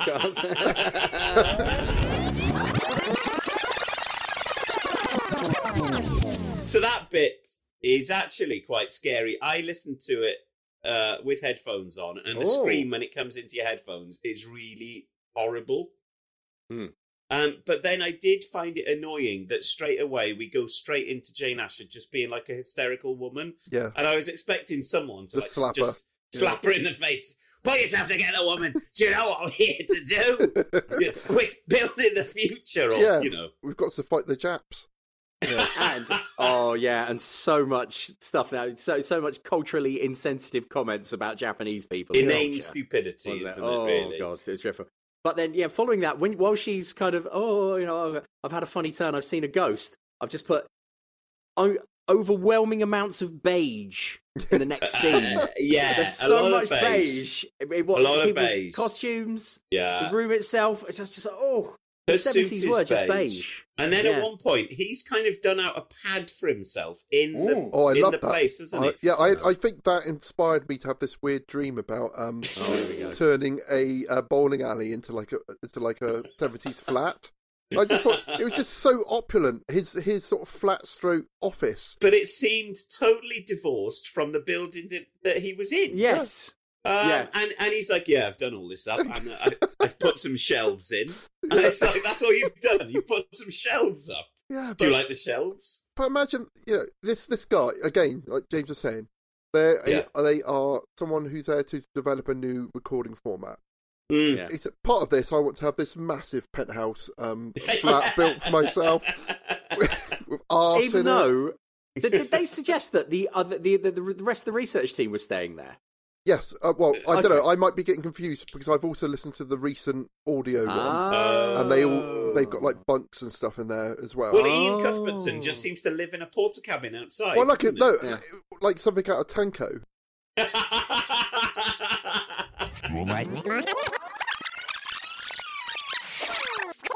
Moving on from that, Jane Asher is trying to recover, and we then cut to the pair of them having a 70s pub lunch. Love it. Which was a magnificent scene. Number one, just a representation of a 70s pub. £1.80 for 2 pints and 2 ploughmans. Cheers. I believe it's been made very nice. Do you know it? Well, I used to, sort of. You went there? Not actually in. It was during the war when the Yanks were there. I was a good time girl. Hooray for you. Yes. Well, why not? They was nice boys. And the nylons. Did they talk about it? About the house? It was all generals and people. Some headquarters. I was there once. No, I mean what it was like inside. No. Very posh, I expect. Oh, there was one boy. He was a proper caution, he was. He said, now let me think. Oh, dear. He had all them funny words, you see. He was a coloured boy. Oh, I know. Guppy. He said there were guppies in the store where he worked. Guppy's a fish. Tropical. Oh, dear. Dappies? He must have meant rats. Oh, you don't know, Alan. Taskerland's full of rats. We used to play up there when I was a kid. Oh, yes. You and that Jackie. Yes, old Jackie. They've got 4 people working behind the bar in a pub that you can literally get 6 people in. Yeah, but a set which you see for about 3 minutes. A lot of work put into that. Yeah, this is what I thought. Is that this whole production looks... it's ridiculous to say it now because it doesn't compared to something like The Crown or whatever. But it looks really lavish because there's scenes in it where the sets are in it for one scene. Yeah, like the vicar's house. Yes. Yeah. The manse. There's loads of work put on that for no reason. These days, it would be just... You'd think that they'd be like, oh, can we just do this scene like... even outside. Yeah. Even outside. Or just, someone visits and they mention it in a corridor or something. But they have a whole scene in a pub. The pub looks amazing. I want to go to that pub now and spend time with those yokels. Because we're in lockdown, I've been really, really craving going to a pub today. What would you have to eat and drink if you went to a pub, Cleves? Ploughman's or a cider. Oh. Not like... Cheesy chips. So they're in the pub. The woman behind the bar has got a very frilly pink top on, hasn't she? And then she buggers off. And then another woman comes over and is like, "Oh, I was a good time girl with the US Army in the war." And it's like, hang on, you look like you're about 10 in the war. She only looks about 45. I've been trying to think of a better way to put this, but I don't think there is a more delicate way to put it, quite frankly. But what I've just put is barmaid outs herself as a slag. I'm sorry, but it's true. I mean, She's that's like, a less genteel way of putting it, but yes. Well, all the local people are shown as being mentally deficient in some way. But that was, bearing in mind, one of the things that we're kind of interested in is like folk horror and that whole thing. But that was, for me, one of the scenes where it kind of touched on folk horror. That whole thing of going to a pub, out of the way, and things aren't quite right. Mm. Yes. And that there's a legend. There is a local legend involved with this place. Yeah. Everyone knows about that house. Some slow lad comes out and he's looking a bit shifty about... And more on him later. Having been told that there's obviously something strange about the house and all the rest of it. Rats in the walls. Possibly. That, there's something strange and it don't look good. They go and decide to go and talk to the local vicar, who is the most traditional English country vicar. Absolutely on the money. Derek Nimmo. Yes, he's cut from the same cloth, literally. Yeah. But when I've written down that he then kind of gives and says, "Oh yes," gives them more information about the house. But he then also says exorcism in the weirdest way. Exorcism. He says exorcism, which I've written down. I was like, "You're all right, mate. Okay, fine." And he says, "Yes, there was an exorcism that kind of took place at the house." So extra kind of drama. We then cut back to Peter's kind of shag pad within the house, and he's on the phone to his wife, his long-suffering wife, who again, like Mr. Ryan, you never see. But the best bit is that we find out he's talking about their daughter, and that their horse is called Chuffy. And I just thought that was the best thing ever. Oh, how's Chuffy? How's Chuffy? Is this when he says, "What did the vet say?" And then you don't hear what the vet says, and then he just goes, He laughs for about 20 minutes. You know that he said he's going to be put down. We've got to point out, and it's obvious, but for some people like that, everything's done analog here. So we're talking big reel-to-reel tape machines, big microphone, all that kind of stuff, which I love. A massive space trumpet. Yeah. That is the best bit. That was the... I put, for later on, I said, this whole thing just reminds me of a prog rock gig. Yeah. There's too many people on stage, there's a lot of very expensive looking or big electrical equipment, and there's someone walking around with like a big comedy oversized trumpet. I was like, I did expect Peter Gabriel to come in at one point dressed as a daisy.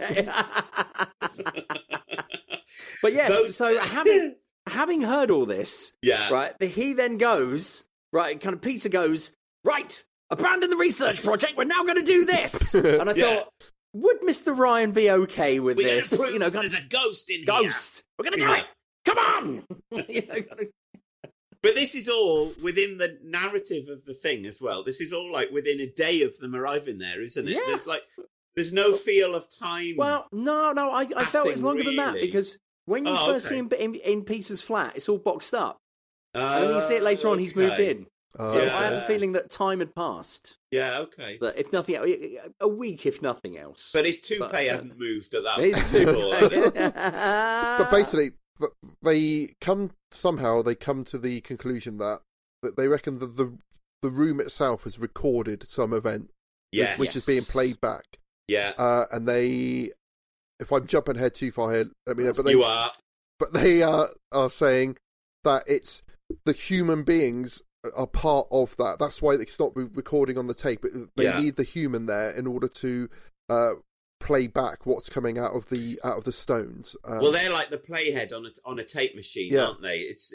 They are the live part of the So they think interaction. If we can work out how this works, we could potentially have this would be the new recording medium, and then they start. There's a bit where they're celebrating. He's running around and like twicking people's ears and saying, "Hold on, because I was going to say I'm that." Playing this, and then he tweaks Jane Ash's boobs and says, "Porn Channel 1 and Porn Channel 2." Porn Channel 2. Which is again very inappropriate now.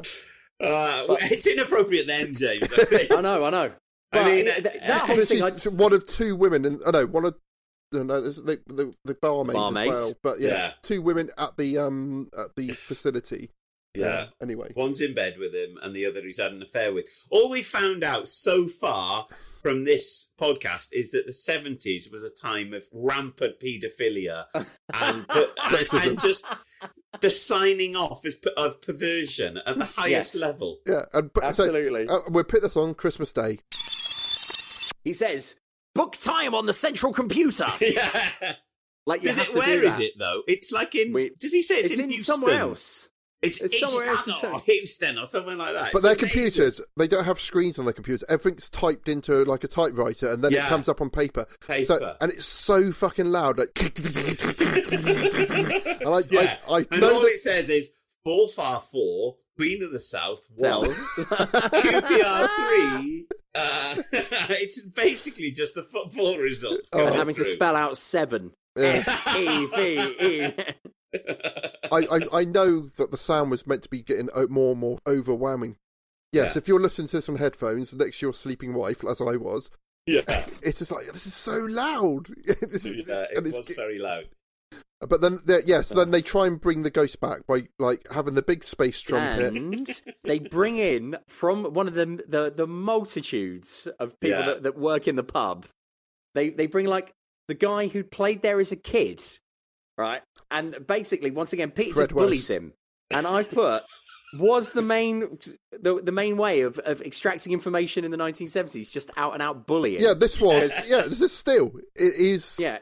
I know Sapphire and Steel was early 80s, but still, I thought it's that whole kind of the Sweeney vibe, isn't it? It's just like, you want to get some information out of someone, just rough them up. Yeah. It's violently antagonistic. Yes. The guy is just doing them a favour. No, but he's he's special, going to go. isn't he? He's going up to the castle or whatever the hell it is, and he's like, "Oh, I'm just going to go and help out those nice technology people that have moved into the castle." Then a 4'10" man comes up to him, and he's just shouting in his face, "Do it, tell me."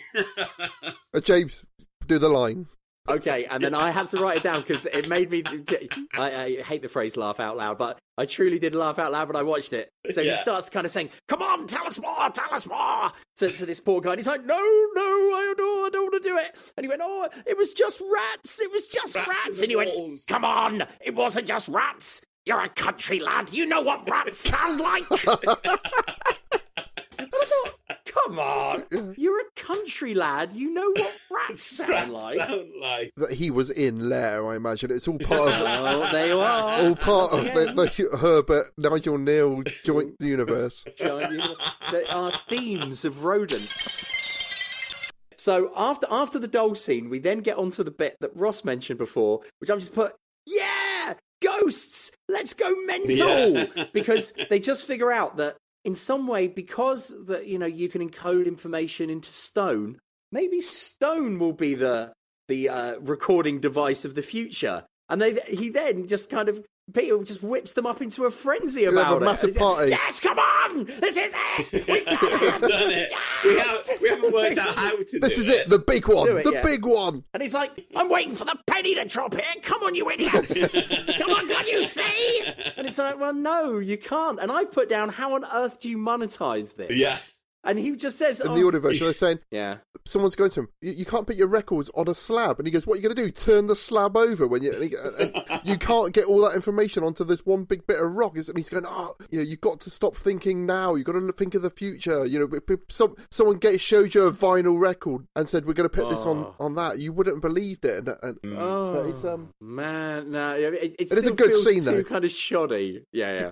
I'm going to talk about a book in a minute, which is the process of the BBC making things in the 70s and 80s. A lot of this, I can imagine them just like rehearsing this in some rehearsal room somewhere, and they're going to, and the whole idea of party scene. Okay, what are we going to do in order to get everyone like wolf whistling and shouting and like teasing, and all the actors getting really excited about all the little bits of business they could do in these little scenes and stuff.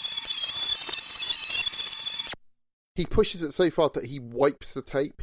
Bryant manages to wipe off the haunting which they all got there. Is it Eloise or something like that? Is that her name? I can't remember. But the vicar then talks about a exorcism. And he talks about the exorcism, but he mentions an older exorcism. There was another exorcism in the past. So these events have been repeating over time. Yeah. And that's where they get the idea that maybe there is an older creature. More malevolent force. Yeah. At this point, I was reminded again of Ghost Adventures with Zach Bagans.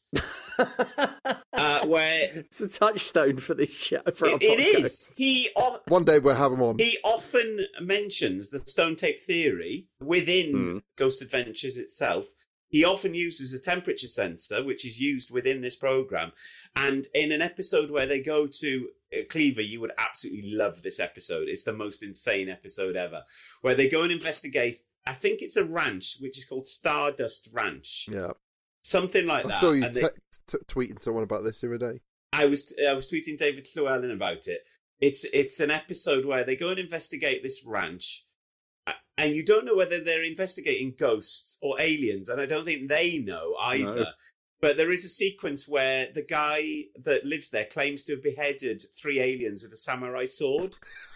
And the reason why I bring this episode up is that at the end of this episode, they use this subsonic sound stuff to try and bring out the ghosts within this guy's house and the aliens that have been sexually abusing his wife while she levitates. The effect of the subsonic sound makes Zach Bagans go a bit weird, and he threatens one of his fellow ghost investigators with the same samurai sword that was used to behead the 3 Greys. It's an absolutely towering hour. Oh, I've got to see this. It's not an hour, it's 40 minutes. We're building up to the climax now. They've all gone mad. Flashing lights, they're all screaming with their hands over their ears. He has to bring up Michael O'Leary from Ryanair and say, it's not worked. Oh, sorry, I got a bit ahead of myself. But I swear we're on it. I did love him in that point where he sat in his dressing gown and his toupé's all... his toupee looks like Ernie Weiser's toupee. It just Can you see the ridiculous. Yeah. Then the washing machine man comes and takes over their lab. Yeah, of course. And it's all gone to shit for everyone. There's a chap who's younger than us, who looks older than us, who's in the Tenko shed.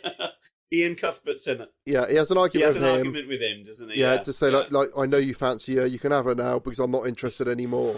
Because I've got a new bit of stuff. He tells... I've got a new coffee-making receptionist. He sends Jane Asher off on a 2-month sabbatical because money's no object in the... in the 70s. In the 70s. Go to your union, you stupid woman. Tell Barbara Castle...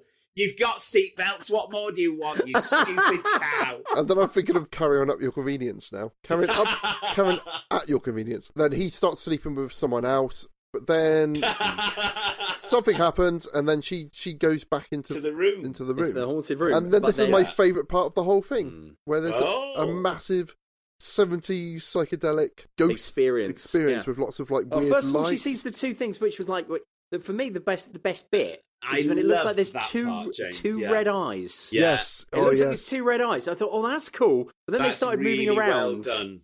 But if they would have just kept them as the two red eyes, I think it would have been way agree. more effective. When they started moving, I didn't like it, but when they're just there in front of her, I can imagine seeing that myself and really filling my pants at that point because it's like it just does look to like two eyes, basically. Yeah. And the red lights lead her into or chase her into the haunted room. Yeah. Lots of radiophonic workshop go absolutely nuts. But really horrifying sounds as well, like really deep kind of like... I will try and get these sounds into the podcast now.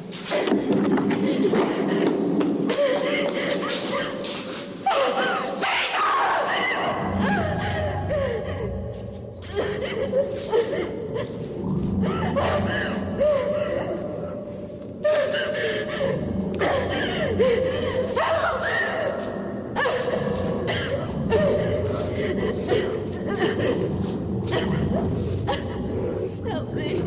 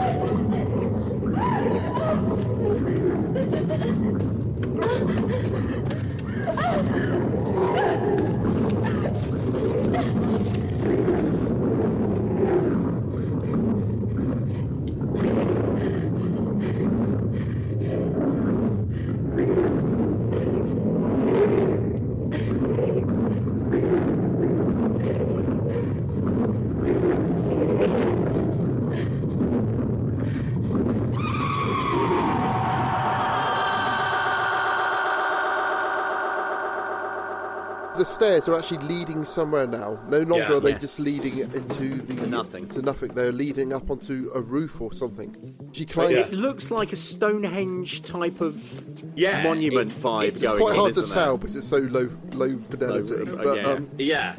It is like a monolith, isn't it, that she climbs to the top of. But there's a point where she grabs the handle on the wall, and the wall moves by about 2 feet because it's obviously made of paper. Yeah, but she's very upset about it. and she climbs up, and then she falls off and dies.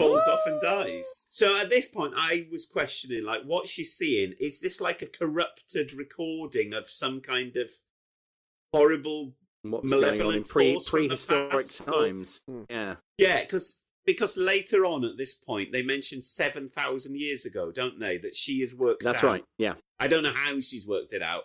But just by typing it into the typewriter. Yeah, basically. 454, Queen of the South 1. South 2. Ancient, malevolent aliens 7,000 years ago. Seven. Heart of the Mythnolian? Midlothian. Yeah. So is that like a horrible, corrupted memory of a bit like when in Star Trek the Motion Picture the transporter beams get mixed together. Do you remember that part? Yeah. That's the most horrifying part of the whole film. Yeah. We got something back here, Captain. Thankfully, it didn't live long. Because it's the screaming noise. So it's like almost as bad as the uniforms of that film. Yeah, and the makeup on Spock as well.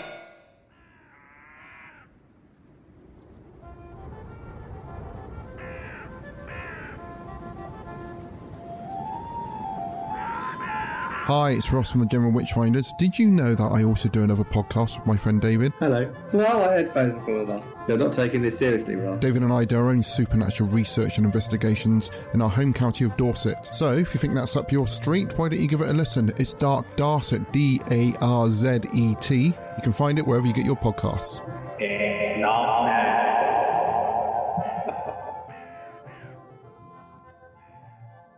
So next up is the Satanic Rites of Dracula. which I think we mainly talk about architecture in this episode, and how dirty London was in the 1970s. Now, this is the one that you hated, wasn't it? Oh, I didn't hate it. I just thought it looked ugly. But I think you guys. It was out of all the Hammers that we've done. It was the Hammer and the Draculas we've done. That was one that I thought was the coolest. That was the one that I enjoyed the most and had. Even though Big Chris Lee literally having 2 lines again and hanging out in Centre Point, isn't he? Or wherever he is. But I think that was sort of the beginning of the cult of Big Chris Lee in many ways. I think it was, and I think, and it's also there was apparently a homage you can go and do to go and visit a lot of the locations in this one. I've been recommended and been given the address for the next time I go to London to go and get my photograph taken by the particular skyscraper, which is Dracula's HQ. Yeah. But I'm often too drunk. If I do go to London, I get a bit too drunk, I'm afraid. But I will do it one day. We will go together. It's like a spy movie as well, isn't it? It's like a spy movie. Yeah, and it just got us talking about Savile and David Lee Travis and all that, all the covers up. I had I've halfway through a new tattoo. Oh my God, you've gone mad now. Oh, yeah. What have you got? Show me your arm. Show it. It's Black Fillet from The Witch. Oh yes, so it is. That looks like it's finished. So it needs to be filled in. But you're going to fill it in? Don't leave it like that. So everyone's saying that, but I wanted to fill it in. But anyway, okay. The whole time the guy was doing that, he was just telling me about how COVID was a conspiracy. Oh, no. I'd have to stop and get someone else to finish it. Yeah, but... Because now, every time you're going to look at that tattoo, you're going to think, I had this done by someone who's basically on the same side as the COVID denier. Fred. Yeah, the Freds.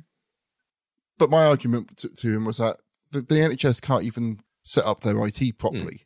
How on earth has some like underground cabal done some kind of massive worldwide conspiracy? And the guy's the tattooist was saying, all it takes is 3 people. Oh, fuck off. The man with the idea, the man with the money, and I can't remember what the third one was. And I was like, yeah, well, but no, it took more than 3 people to. If COVID was a conspiracy, it would take more than 3 people to run it out. And also, humble brag here. It turns out one of my former students was part of the team that helped create AstraZeneca. Ah. And I can tell you for a fact that he is definitely not part of the globalist cabal, and he can explain the science to you as to what he did. But anyway, these people, I said, no, number one, they love it when a complex world is shown to be very simple. Number 2, they love it when very complex motivations are boiled down to simple understandings of black and white, right and wrong, good and bad. And number 3, they love it when they feel that they have uncovered some super secret truth, and this makes them special and different from everybody else. But I would say, if COVID was invented by Dracula, that's right. I would fucking love it. What Big Chris Lee was behind it? Yeah, he came on TV. It was just, good evening. It was just his revenge because he was just fed up and losing the whole time, and just wanted to take everyone out, give everyone a cough. That was good. That was a good plot line. There's some good stuff in this one, guys. Honestly, if you're going to watch one. If you're going to watch a Dracula Batman, a Hammer. I've only had half a glass of wine. If you're going to watch a Hammer Dracula, I definitely say Dracula AD 1970. No, Satanic Rise of Dracula. Yeah, whereas I would say Dracula AD 1972. Ross likes that one. Yeah, it's got a really good coach fight at the beginning. Look out for that bush! I think I was just doing the music from Twins of Evil then. Anyway.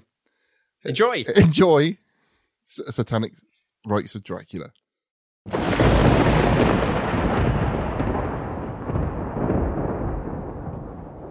We've returned to the Dracula grave. Returned from the grave to the oeuvre of Hammer, a vampire film. To the warm and cuddly embrace of Hammer. Because I remember, John, you saying, oh, God, if you have not seen it, you'll love it. And all I say is it lived up to the billing. I thought it was absolutely superior to Dracula AD 1972 in every way. Strongly disagree. Well, Here we go, then. think, James, that in retrospect now, do potentially agree with you. Oh. Save for a few minor technical things, like I didn't think the music was as good, and the photography potentially wasn't quite as good, even though it was actually much better than I remembered. As a film, I think it could potentially be longer. Oh, no. Oh, yeah. Yeah, easily. I could have sat through 2 hours of this, much more of the spy stuff at the start and a bit more of a build-up. No. There was way more going on in this. Yeah. Go on, Ross. Why did you hate it so much? I didn't hate it. It was just ugly compared to... It's the 70s! I know it's 70s, but if we had the last Dracula film, we had a similar journey through 70s London, but then it was like full and interesting and kind of vibrant, but, with like cars with exhaust fumes. At least there's people around. The beginning of this film just begins with very juddery pans around empty London. That's cool. That's eerie. I absolutely love. It's really eerie. That's eerie. With that weird silhouette of Dracula just growing out of the corner of the screen, which deserves to be on a T-shirt, and it will be on a T-shirt by the time this episode comes out. I absolutely love the intro. The one thing that really startled me was that I lived in London for 5 years, and then, you recognise certain landmarks all the time. But then it showed you, like, the one area, I was like, what the bloody hell's that? And then it pans to the right, and it's St Paul's. And St Paul's has been regenerated so much since the 1970s that I don't think that block's there anymore, that they show you before kind of swinging right to St Paul's. So I enjoyed that. That was good. But in comparison to Dracula AD 1972, which had that long kind of Victorian kind of preamble, bang, straight into this one. Straight into the empty, grey, dirty streets of London. Yeah, which is what they were in the 70s. It's a brilliant setting. I as soon as it started, I thought, God, this actually feels much more realistic, bizarrely, because it's a spy film thriller mixed with Dracula. It feels much more realistic than the awful dialogue at the start of Dracula AD 1972, where they're like, "Hey, man, what was the name of the band?" The Stone Ground. I just invited the Stone Ground, mother. I didn't invite the group. I missed the youthful element of that. You missed Caroline Munro writhing on the floor covered in blood. But what I would say, the thing that immediately appealed to me on this one, and the thing that kind of stayed with me throughout, is that there is this now very long-held tradition in this country that people at the absolute top of society are up to something. Yeah, I love that part. Right? Yeah. And it was mentioned in the screenplay, the original Hellfire Club from the 1700s, which really did exist. Yeah. And then moving on through history into the into the 1800s, and then the start of the 20th century, the Society of the Golden Dawn. Yeah. With Aleister Crowley, again, very high-ranking people involved in black magic hijinks. And then, very recently, it's reared its head again. In this country, anyway, I'm doing this and what I'm about to say is for the benefit of people who may be listening to this overseas. Hello out there. But in this country, we had a thing following the death of Jimmy Savile, and we found out his kind of like horrendous crimes that he perpetrated. A man came forward called Carl Beach. Yeah, I thought of all this as well, James. There you go, John. Who said, I've been abused by a load of VIPs, a load of people in a very powerful position, including the Secretary of State for Health, the Secretary of State Minister for Portfolio for Defence, who was Leon Britton, and the head of MI5, which sounds eerily like the people that are involved in this. So I did think as I was watching it, did he watch this film? But even if he didn't, and it was called Operation Midland, and the British police spent a lot of money kind of going after these guys, saying that you're involved in some kind of satanic kind of worship cult. And of course, it all turned out to be absolute, the work of a fantasist, and he's nuts and in prison now. Was this the stuff that was meant to have happened in Dolphin Park Flats or something like that? Yes. Is that what it's called? All Dolphin Court, isn't it? Yeah. Yes. Featuring, he said at one point, he said things like, "Oh, there were 3 of us, and we had to decide which one of us was going to be murdered." And things like that. And they were actually physically pinning poppies to our chests. Yes. During and all of this kind of we mad had to stuff. pick which 3 of us were going to be murdered. Oh, me probably. I've got children. I've got a cat. There you go.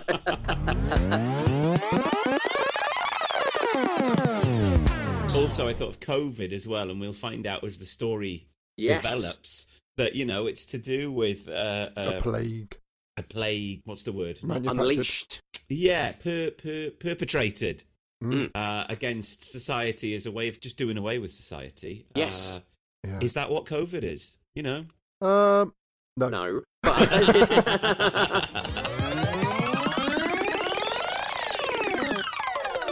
We then cut to a chap with a moustache tied up in a bed. Yes. Then a man in an Afghan... Magnificent fur-lined waistcoat. The uniform of the henchman in this movie, isn't it? Very convenient of them. I wanted to call them Hell's Angels, but I didn't know what to call them. But their uniform is kind of black, the man from Milk Tray outfit. Turtleneck. Teamed with maybe some dark shades, a handlebar moustache, and an Afghan waistcoat. One of them looked like Freddie Mercury, didn't he? Well, I was going to say, I thought he looked like Matt Berry being Stephen Toast in Toast of London. And it really felt like, at certain scenes, it felt like a Toast of London scene. It's a hell of a look. It.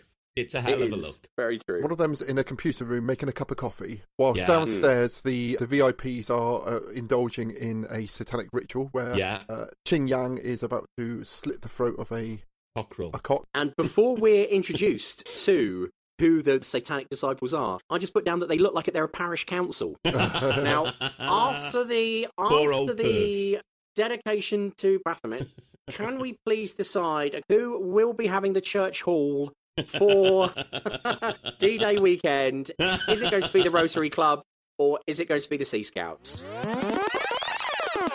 Yes. Cinema, throughout my lifetime, has made me believe that I could get out of having my hands tied. Just wiggle around a bit. Up to. That's all, for a prolonged period of time. Just go like this for a while. And just sort of rub them together. Or grab any sharp object and just rub it a little bit. Rub it together, bang, you're out. Yeah, it's the same way that you can get a necklace off anyone just by giving it a little yank and it will come off their neck. What does that happen in, Cleves? Every film. So people always have their necklaces pulled off their neck, don't they? Not every film. Every film. Citizen Kane. Remember that scene in Raiders of the Lost Ark? 8.5. But it does happen in Raiders of the Lost Ark, actually. I'm going to look that up. Does it? Probably. Someone has a necklace removed from their neck, don't they? Was it my version of the film, or did it go to a really weird speed? Yeah, weird speed at that point. It kind of a couple of times. It was kind of slowed down, wasn't it? Slowed down, yeah, weirdly. I thought that was quite interesting, actually, that a directorial decision, or they didn't have enough footage that looked realistic. Like John Pertwee being strangled by the Nestine, as we've discussed before. Maybe it was the man was doing a bit of a John Pertwee. John, what episode was that? Well, it's the only story ever to be shot entirely on 16mm. Oh, would that be Spearhead from Space? And that is the 4-episode monolith that is Spearhead from Space. Which will have to be covered. I think we should bring that in. Yeah. Patreon special. But he runs out. Yeah. He finds his way past the gate, I think. No, he can't get out the gate. He can't get out the gate because the guy on the motorbike comes along. On the motorbike. Oh, that's what happened. So he crashes shot the guy into the gate. Yeah, brilliant stunt. I thought there was some great stunts Havoc, in John? this. I don't know if it was Havoc, actually. Maybe it was. Derek Ware, rest in peace. He's chased by the hoodlums on the motorbikes. One is shot by a man in a Rover P5B with a... John would know what the car was. With a silencer. Yeah. He crashes through the gate. It's a really good It is a good stunt. I've put down cool stunt. I'm enjoying this. Yeah. Then the next guy comes out and he's shot in the face. Through his helmet, so he obviously had like a blood capsule in his mouth or something. At no point did anyone in the car get out the car to help the chap. They actually start driving away before he gets in the car. That's what I liked. Well, in a bit, I noticed they're very light on help in what I can only describe as like some subsection of MI5. Yeah. Because they're basically just getting the information out of him. No one's giving him any medical help at all. Even None. the doctor. And then he's just like, yeah, exactly. He's like, oh, he's dead. yeah. That guy who was uncomfortable previously, he's just died. Dead. He's not suffering anymore. Why? He's dead. Dead. This part was William Franklin, who I think is the main masculine hero in this until he gets killed an hour in. Pointlessly. Is he the guy who's got, for some reason, got his shirt unbuttoned to his navel? That's I like that. That showed that he'd been working hard. Yeah. His way of showing he's working hard is unbuttoning his shirt to his navel and saying, like me at the end of a parents' evening. You've been up for 12 hours. Why don't you go home, Jeannie or Jane or whatever your fucking name is? Yeah. I love that scene because it's so masculine and British 70s. It's ridiculous. Yes. It's like, look at me, I've got my... But he would have been better played by the guy at the Stone Tape, though, wouldn't he? Everyone would have been better. What I'd like to do is recast Satanic Rites of Dracula, but do every character in CGI as the guy from the Stone Tape, even the women. He's now my favourite actor. It's taken me a week to edit our last episode because we got quite hysterical through it, and there's lots of edits in it. However, us talking about that actor and then me editing clips of him from the Stone Tape in it just made me appreciate how amazing he is. And bonkers. You're a country lad. You know what rats sounds like. Anyway. I want Wagner on a ball bearing. Sorry, to keep harking back to previous episodes. And then you go straight into a bit where Janie has left work. Genie, the Genie has left work in a Mark 1 Mini because it's got sliding windows rather than roll down windows. And wind down, not roll down. You wouldn't roll a window down. She just then is chased by some hoodlums, isn't she? So the hoodlums obviously know where the secret base of MI8 is, or whatever they're called. And they kidnap her. But that sequence is great. They have to smash the windscreen with a massive tire iron. Yeah. Which she holds up at her. Yeah, which means a large rat couldn't headbutt its way through the windscreen of a car. It was I think it was a Hillman Minx, the car in the book. Yeah, exactly. So that rat's head would have to be a strong tire iron. Nuts. So, I mean, yet more evidence that James Herbert was on drugs. I think that the rat was maybe a crossbreed with a tire iron, and that's what James Herbert hasn't disclosed. And Peter Cushing smokes about 58 cigarettes. He holds them in a strange way as well. He holds them like Peter Cushing. What I have to say about Peter Cushing again in this film, his hair looks incredible. I think his hair looks like the best hair I've ever seen in the world.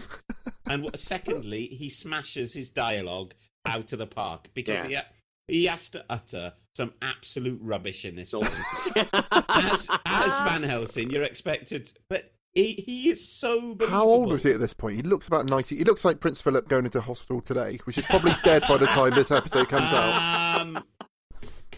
I'll Google this now. Go on, carry on. Right. Okay. So. Oh, this is when Joanna Lumley turns up with some coffee. Enter Joanna Lumley, Joanna recast. Lumley. Very comely Joanna Lumley, as Harry Enfield once said in the 90s. I had a look online. What was the deal? Because I thought, was Stephanie Beacham already off in America pursuing fame and fortune by then? But apparently on IMDb it just says she was unavailable. So they just recast her. But yeah, it's just kind of like, oh, you remember my granddaughter? I didn't know if they were going to do this as his other granddaughter, but no, it's supposed to be the same character.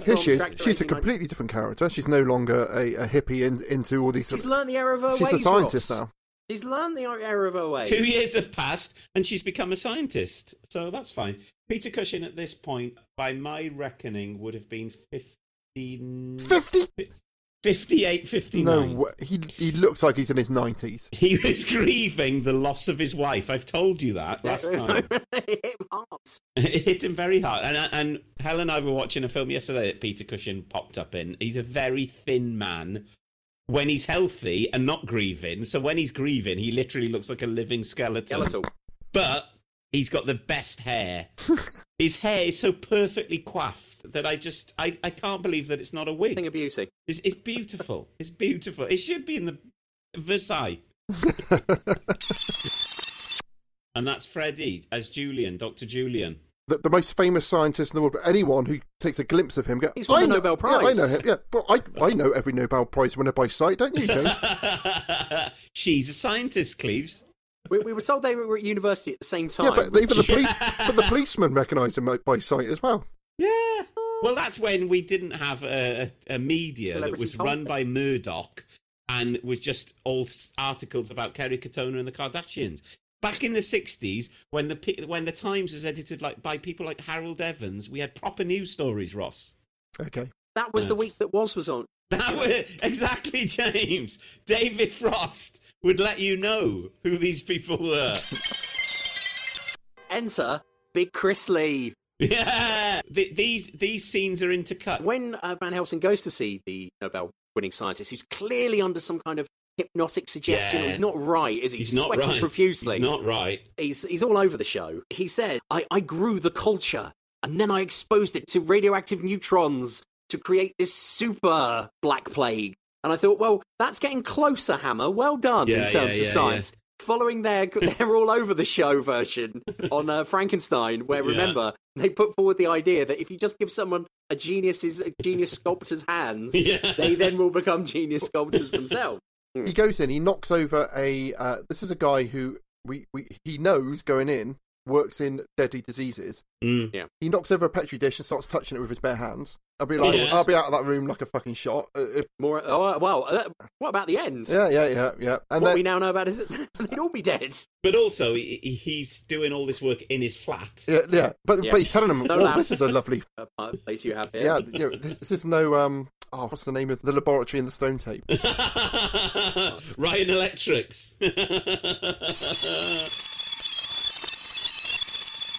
When Van Helsing regains consciousness, we see that the scientist has taken his own life. But how they show it is really weird. First of all, you get like a crash zoom on his brown loafers. Yes. The horror!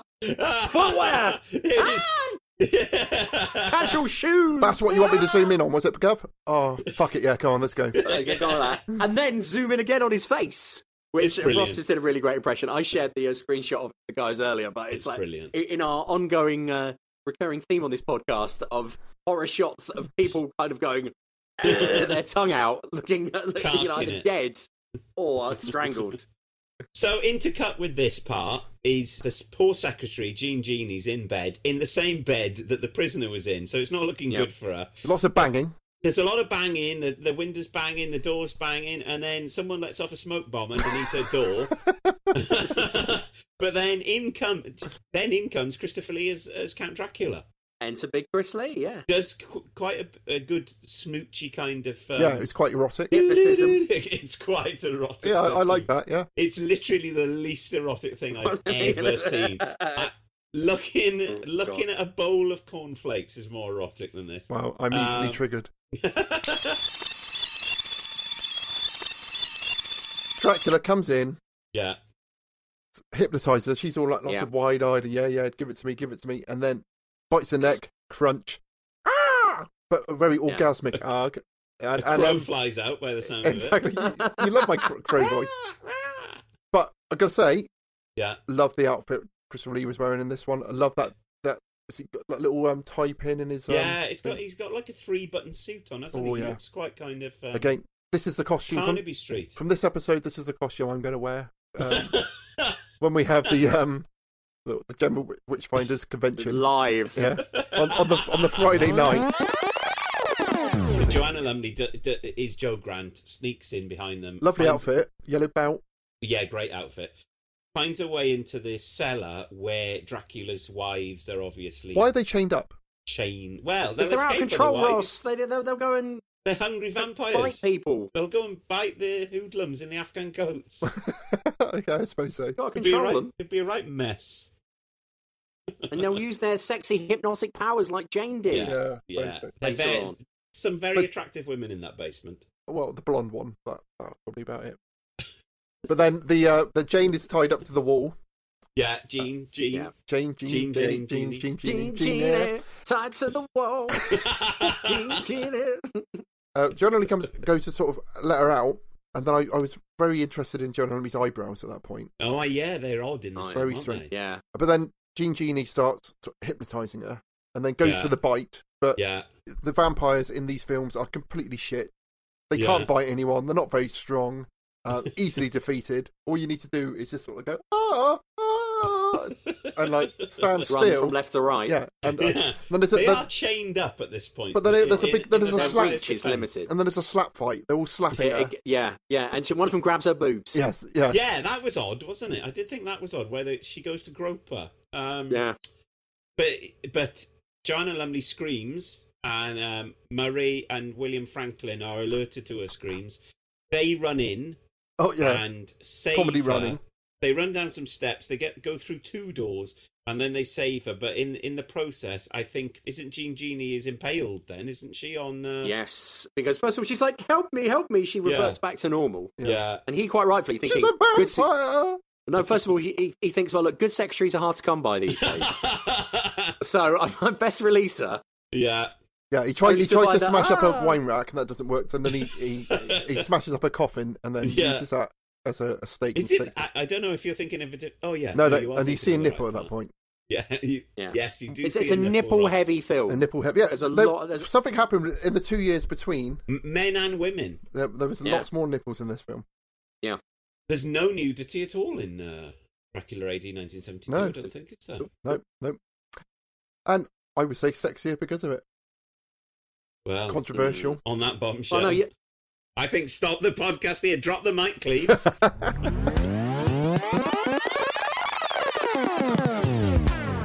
Then cut to dramatic soup eating.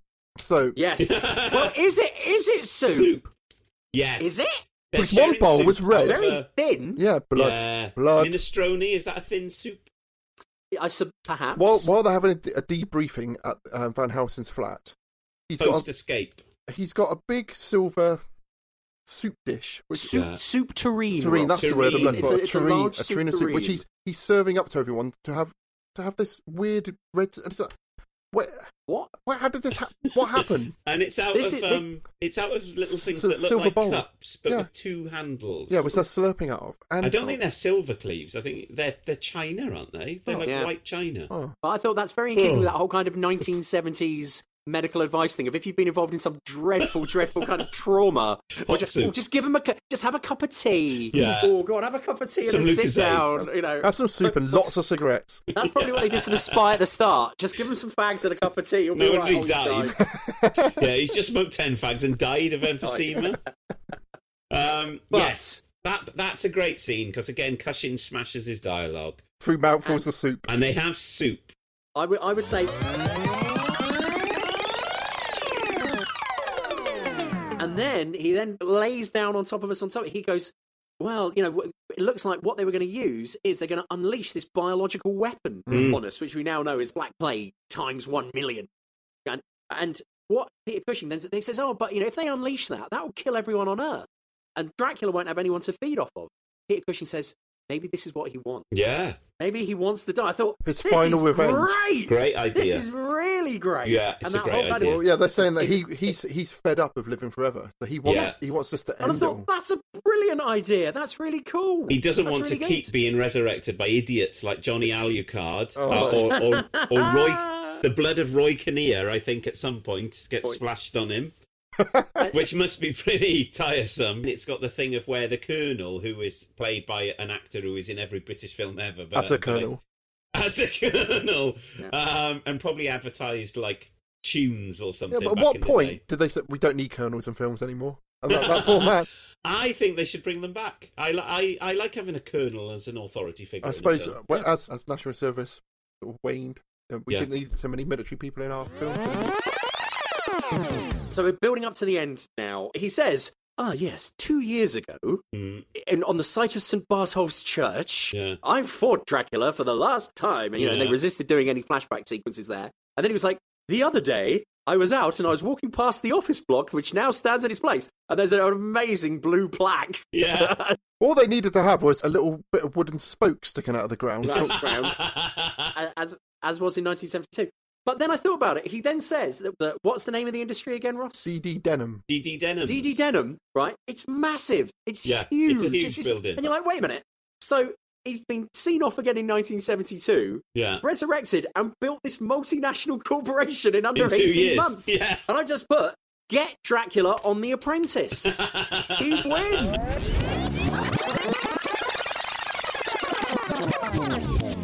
You've got this brilliant Holmes and Moriarty kind of scene here. I think they both know. I think they're both meant to know that he is Dracula, but they're doing this weird shadowboxing. Peter Cushing has to have another cigarette at this point, which he says helps him to concentrate. Goes for the lighter on Dracula's desk, then very badly and unconvincingly knocks some books onto the floor. As he picks up the books again, he slips in his Bible and puts those on the desk.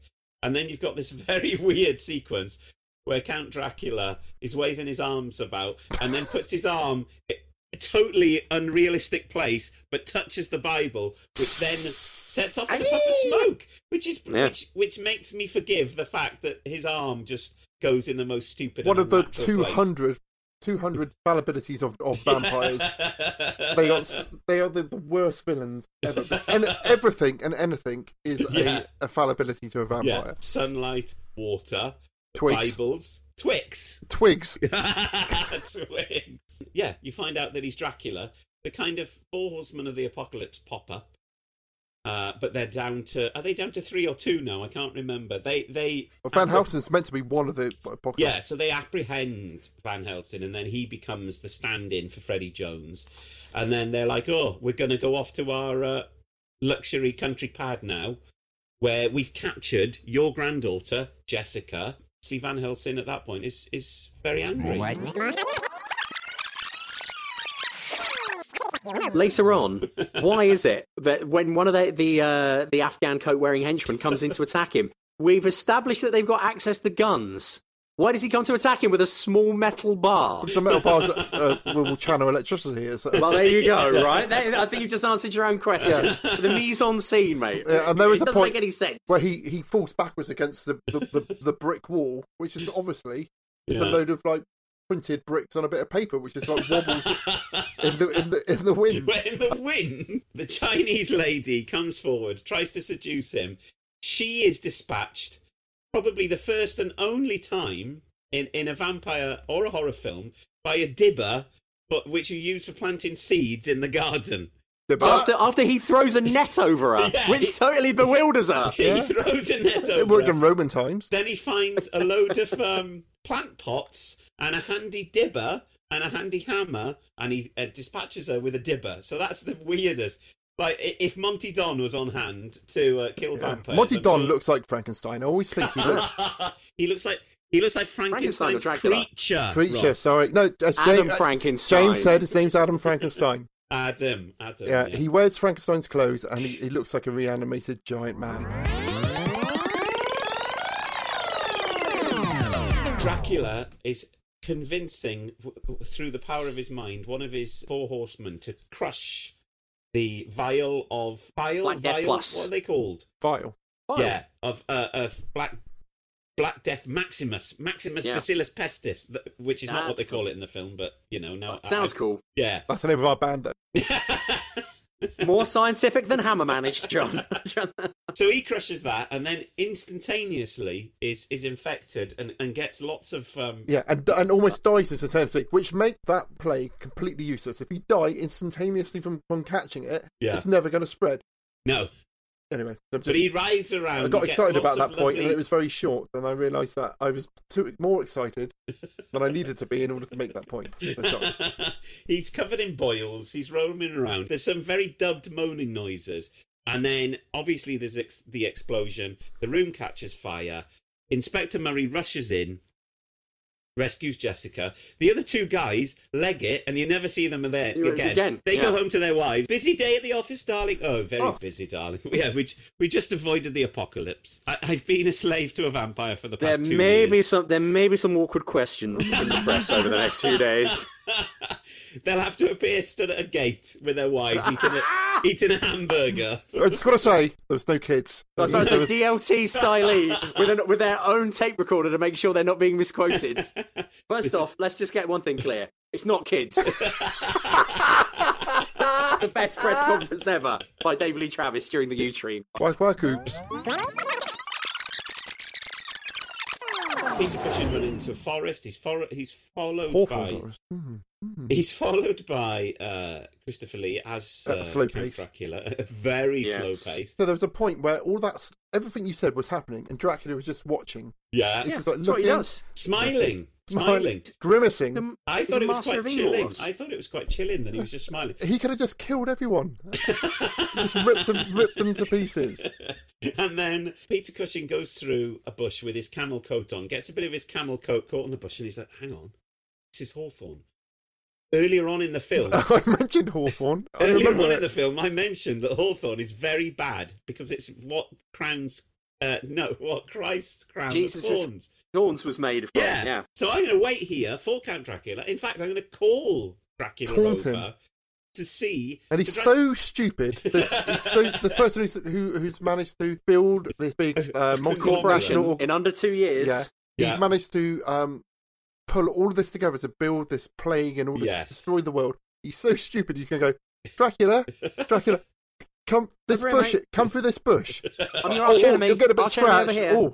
Oh, keep coming. So he goes into the bush, and I did wince at this part because the bush looks genuinely very thorny and horrible. Apparently, he did hurt himself. Oh, really? Yeah.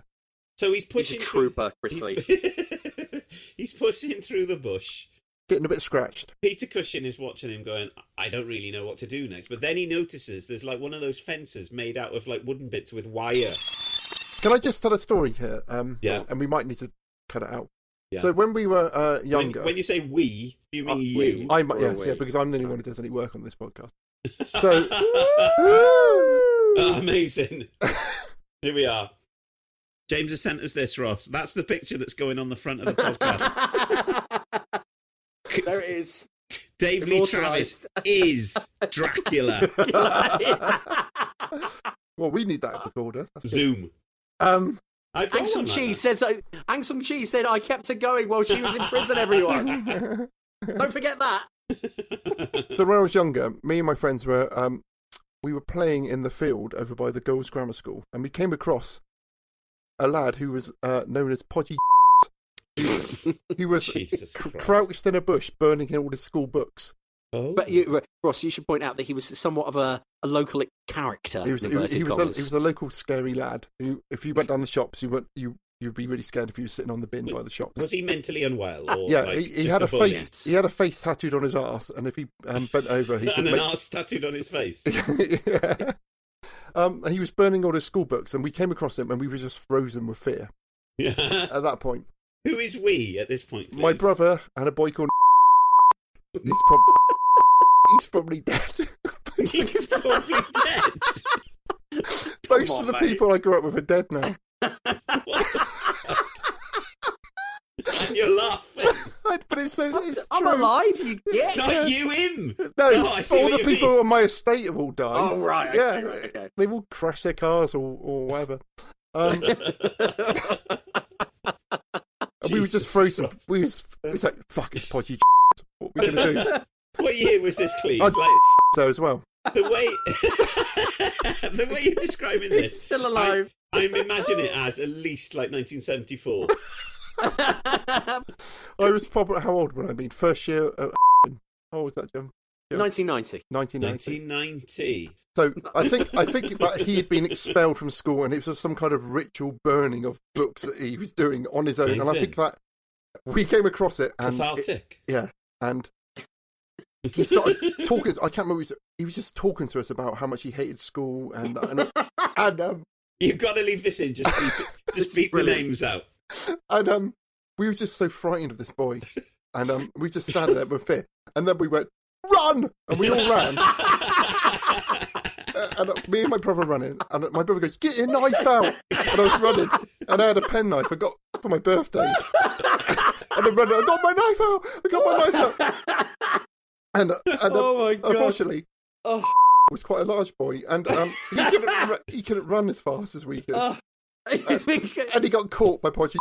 No way. I just kept running, holding my penknife, and I jumped onto a bench, and then jumped onto the top of a fence, and just vaulted over it and kept running, leaving my little brother behind, who was stuck behind this fence, and he couldn't get out. Yeah, screaming at the mercy. Yeah, at the mercy of him.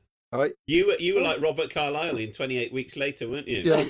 Running away from the house. And it was all with like your thorn wife on the bushes. window. It's all thorn bushes, and he was like trying to get through these thorn bushes to get over this fence. He was your brother? My brother. Right. And he was getting impaled by all these thorns. And eventually he got over there.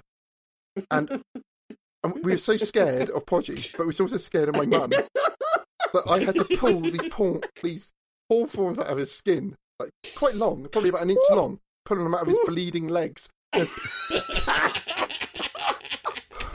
What are we gonna do? What are we gonna do? He's got He's going to kill him. He's going to kill him. I don't know. We're both crying. What you're describing is so much like the film with Martin Freeman that we've talked about before. Is it Ghost Stories? Ghost Stories, Yeah. It's that. It's like that. Eventually, my brother just covered in blood, just dripping from all these holes in his legs and arms. Just came walking along and he said, it's just a really sad... Like, gotta say, this guy turned out to be like the most out gay guy, which we probably know at our school, but completely we didn't realise. But he's just a lovely guy. He won him over. Yeah, just won him over. The power of compassion won him over. Yeah, Podgy told him his life story and just how persecuted he felt from school. And he just said, I just feel really sorry for him. Ross, you realise that just basically just sounds like a proto episode of Queer Eye for the Straight Guy. Okay, I'm going to beep out all the names for that, but So Podgy just needed to be understood. Yeah. But I just remember my brother being stuck in that bush, and I also remember there was someone walking their dog, and he was shaking the fence, going, "Help me, help me!" And they just walked past.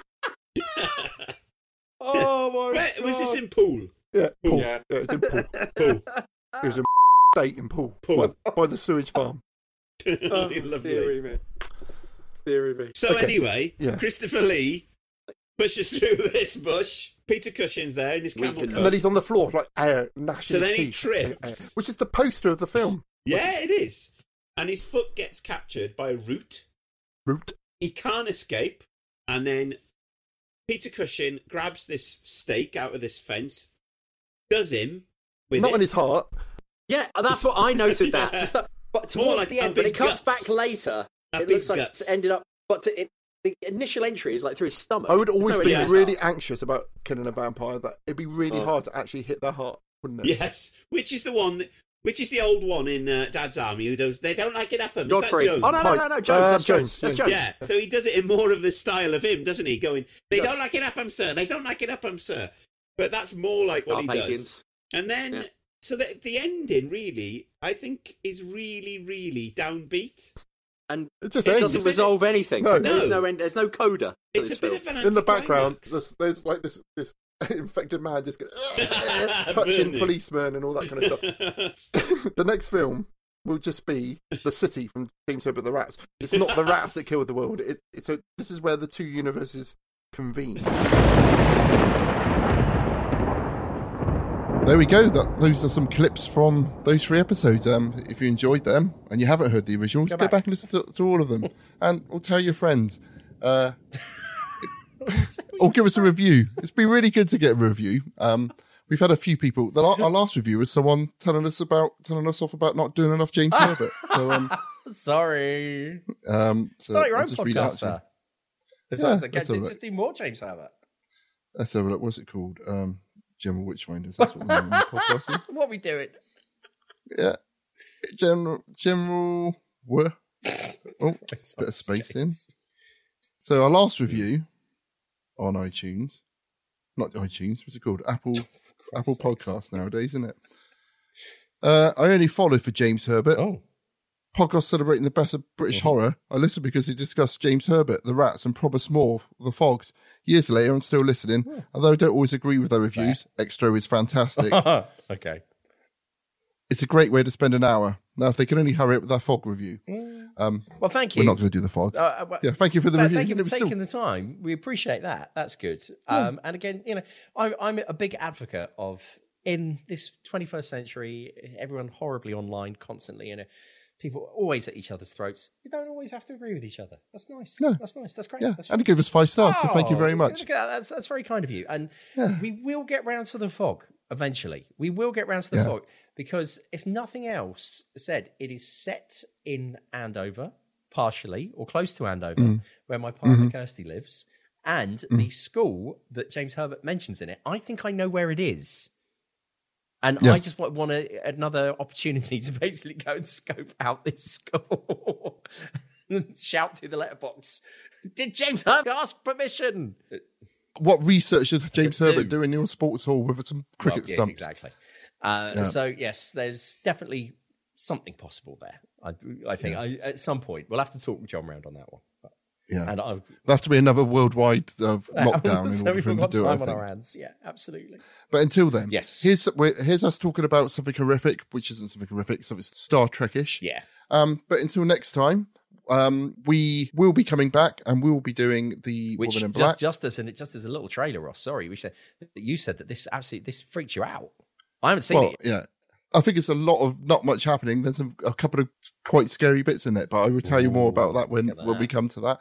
If you're looking for something else to listen to, I got 2 other podcasts which I'm going to plug. I got a podcast called Dark Darset, which is all about sort of spooky and supernatural things around Dorset. And the other one is called Frankenstein Dissected, which me and my friend are reading Frankenstein one chapter at a time and talking about it and talking about things related to it. So we talk about Mary Shelley's mother and Mary Shelley's father in the first 2 episodes, and we're going to be talking about Byron in the next one. So have you mentioned that she lost her virginity having sex on her mum's grave yet? We will be doing that. Yes, that's the big facts. That's the big one. Anyway. But until next time, thank you for listening, everyone. Take care. Until next time. Thank you. Bye-bye. You have been listening to The General Witchfinders.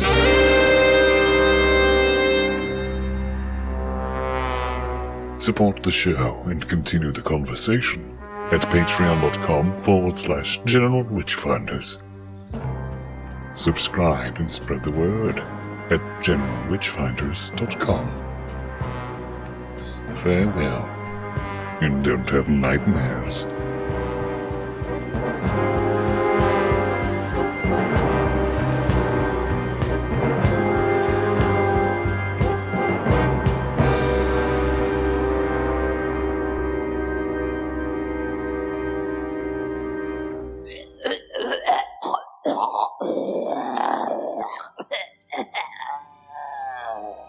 There's going to be loads of spoilers when we talk about Star Trek Picard now, so if you haven't watched it, don't listen any further because we're pretty much going to spoil it loads.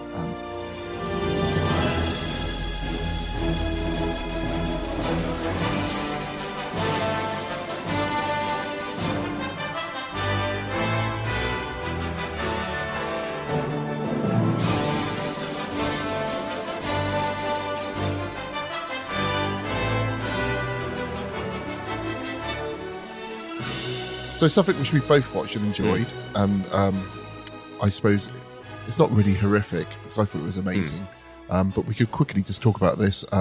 Was we both enjoyed the 3rd season of Picard? Oh my god, yes.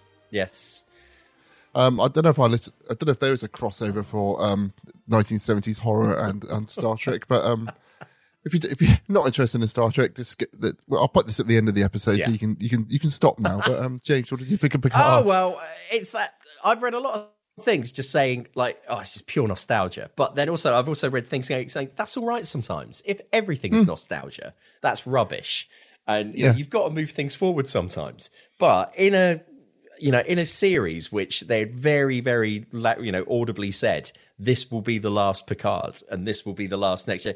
I think they've earned the right to do like a nice nostalgia payoff, and it was just a really good payoff for all those characters. Like you and I, having grown up with those characters, and for any international listeners, for both of us, Ross would watch brand new Next Generation via Sky, and would often have to tell me what had happened, or if I was, or video it or if he was very, very kindly every now and then would video it for me, or I think both of us would watch it. It used to be broadcast on BBC Two on like a Wednesday or a Thursday night at 6 o'clock. So while you're having your dinner, Next Generation was on. So during our formative years, Next Generation was a large part of our. So whereas I'm more of a Star Wars person, and Star Wars is my thing.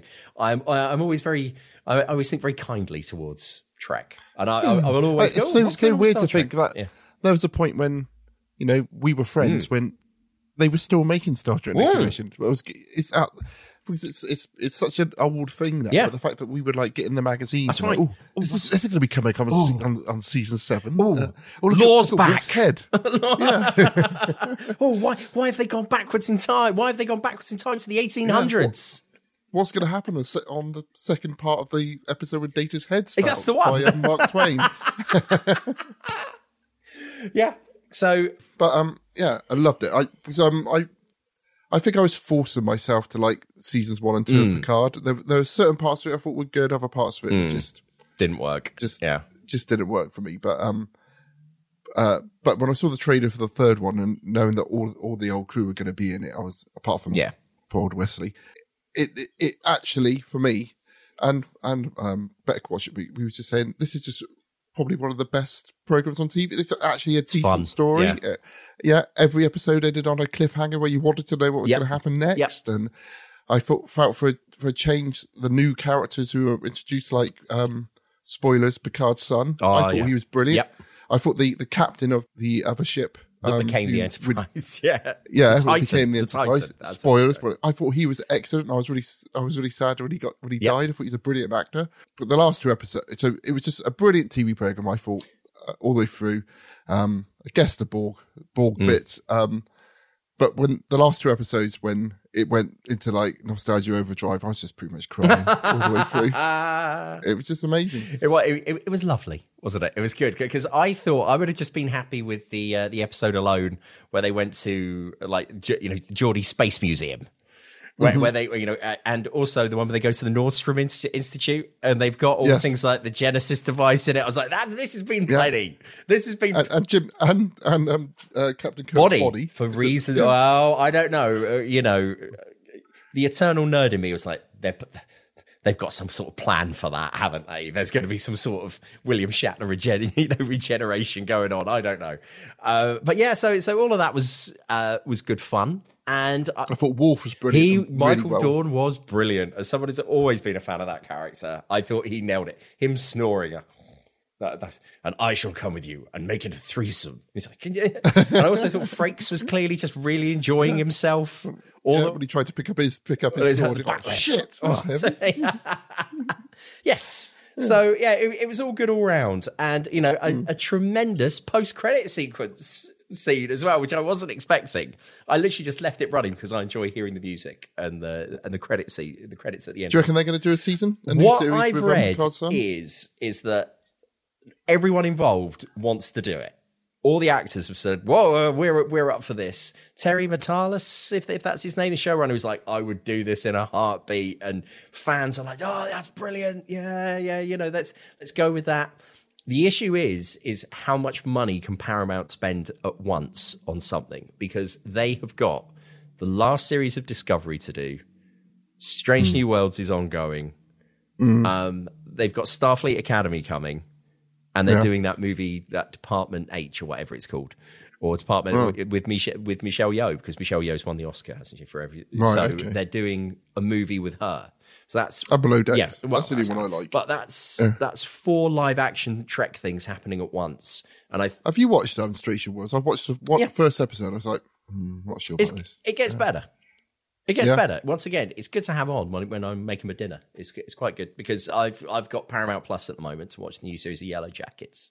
So I've just been burning through them like that. But I wouldn't be like, yes, Strange New Worlds. I've got to watch this. But yeah, it was just Picard. It was just a lovely nostalgia fest at the end, and it did feel like a really good farewell and sign off for those characters. There hasn't been any Star Trek I've watched since the Next Generation movies apart from Below Decks, which felt like Star Trek to me. Everything, it's just like nothing's catching my imagination apart from that last season. I was like, oh yeah, I want to be in. Because for me, the things I like are. So I like Doctor Who because I always think like if the TARDIS turned up, I would go in the TARDIS, and I always like Star Trek because it was like I want to be in Starfleet. Yeah, and as we know from when we found a load of my schoolboy stuff that I was going to be So basically, we found a box full of stuff from my teenage years. And one of them was a little profile I made of myself of if I was going to be in Starfleet. Brilliant. And I was the religions officer. I think I was a bit into Christianity at that point. But I forgot all about that. But yes, and if you're in any way, I'm sure if you are anyway Trek inclined, you've probably watched it already. But it's certainly a thumbs up from both of us. It's worth watching.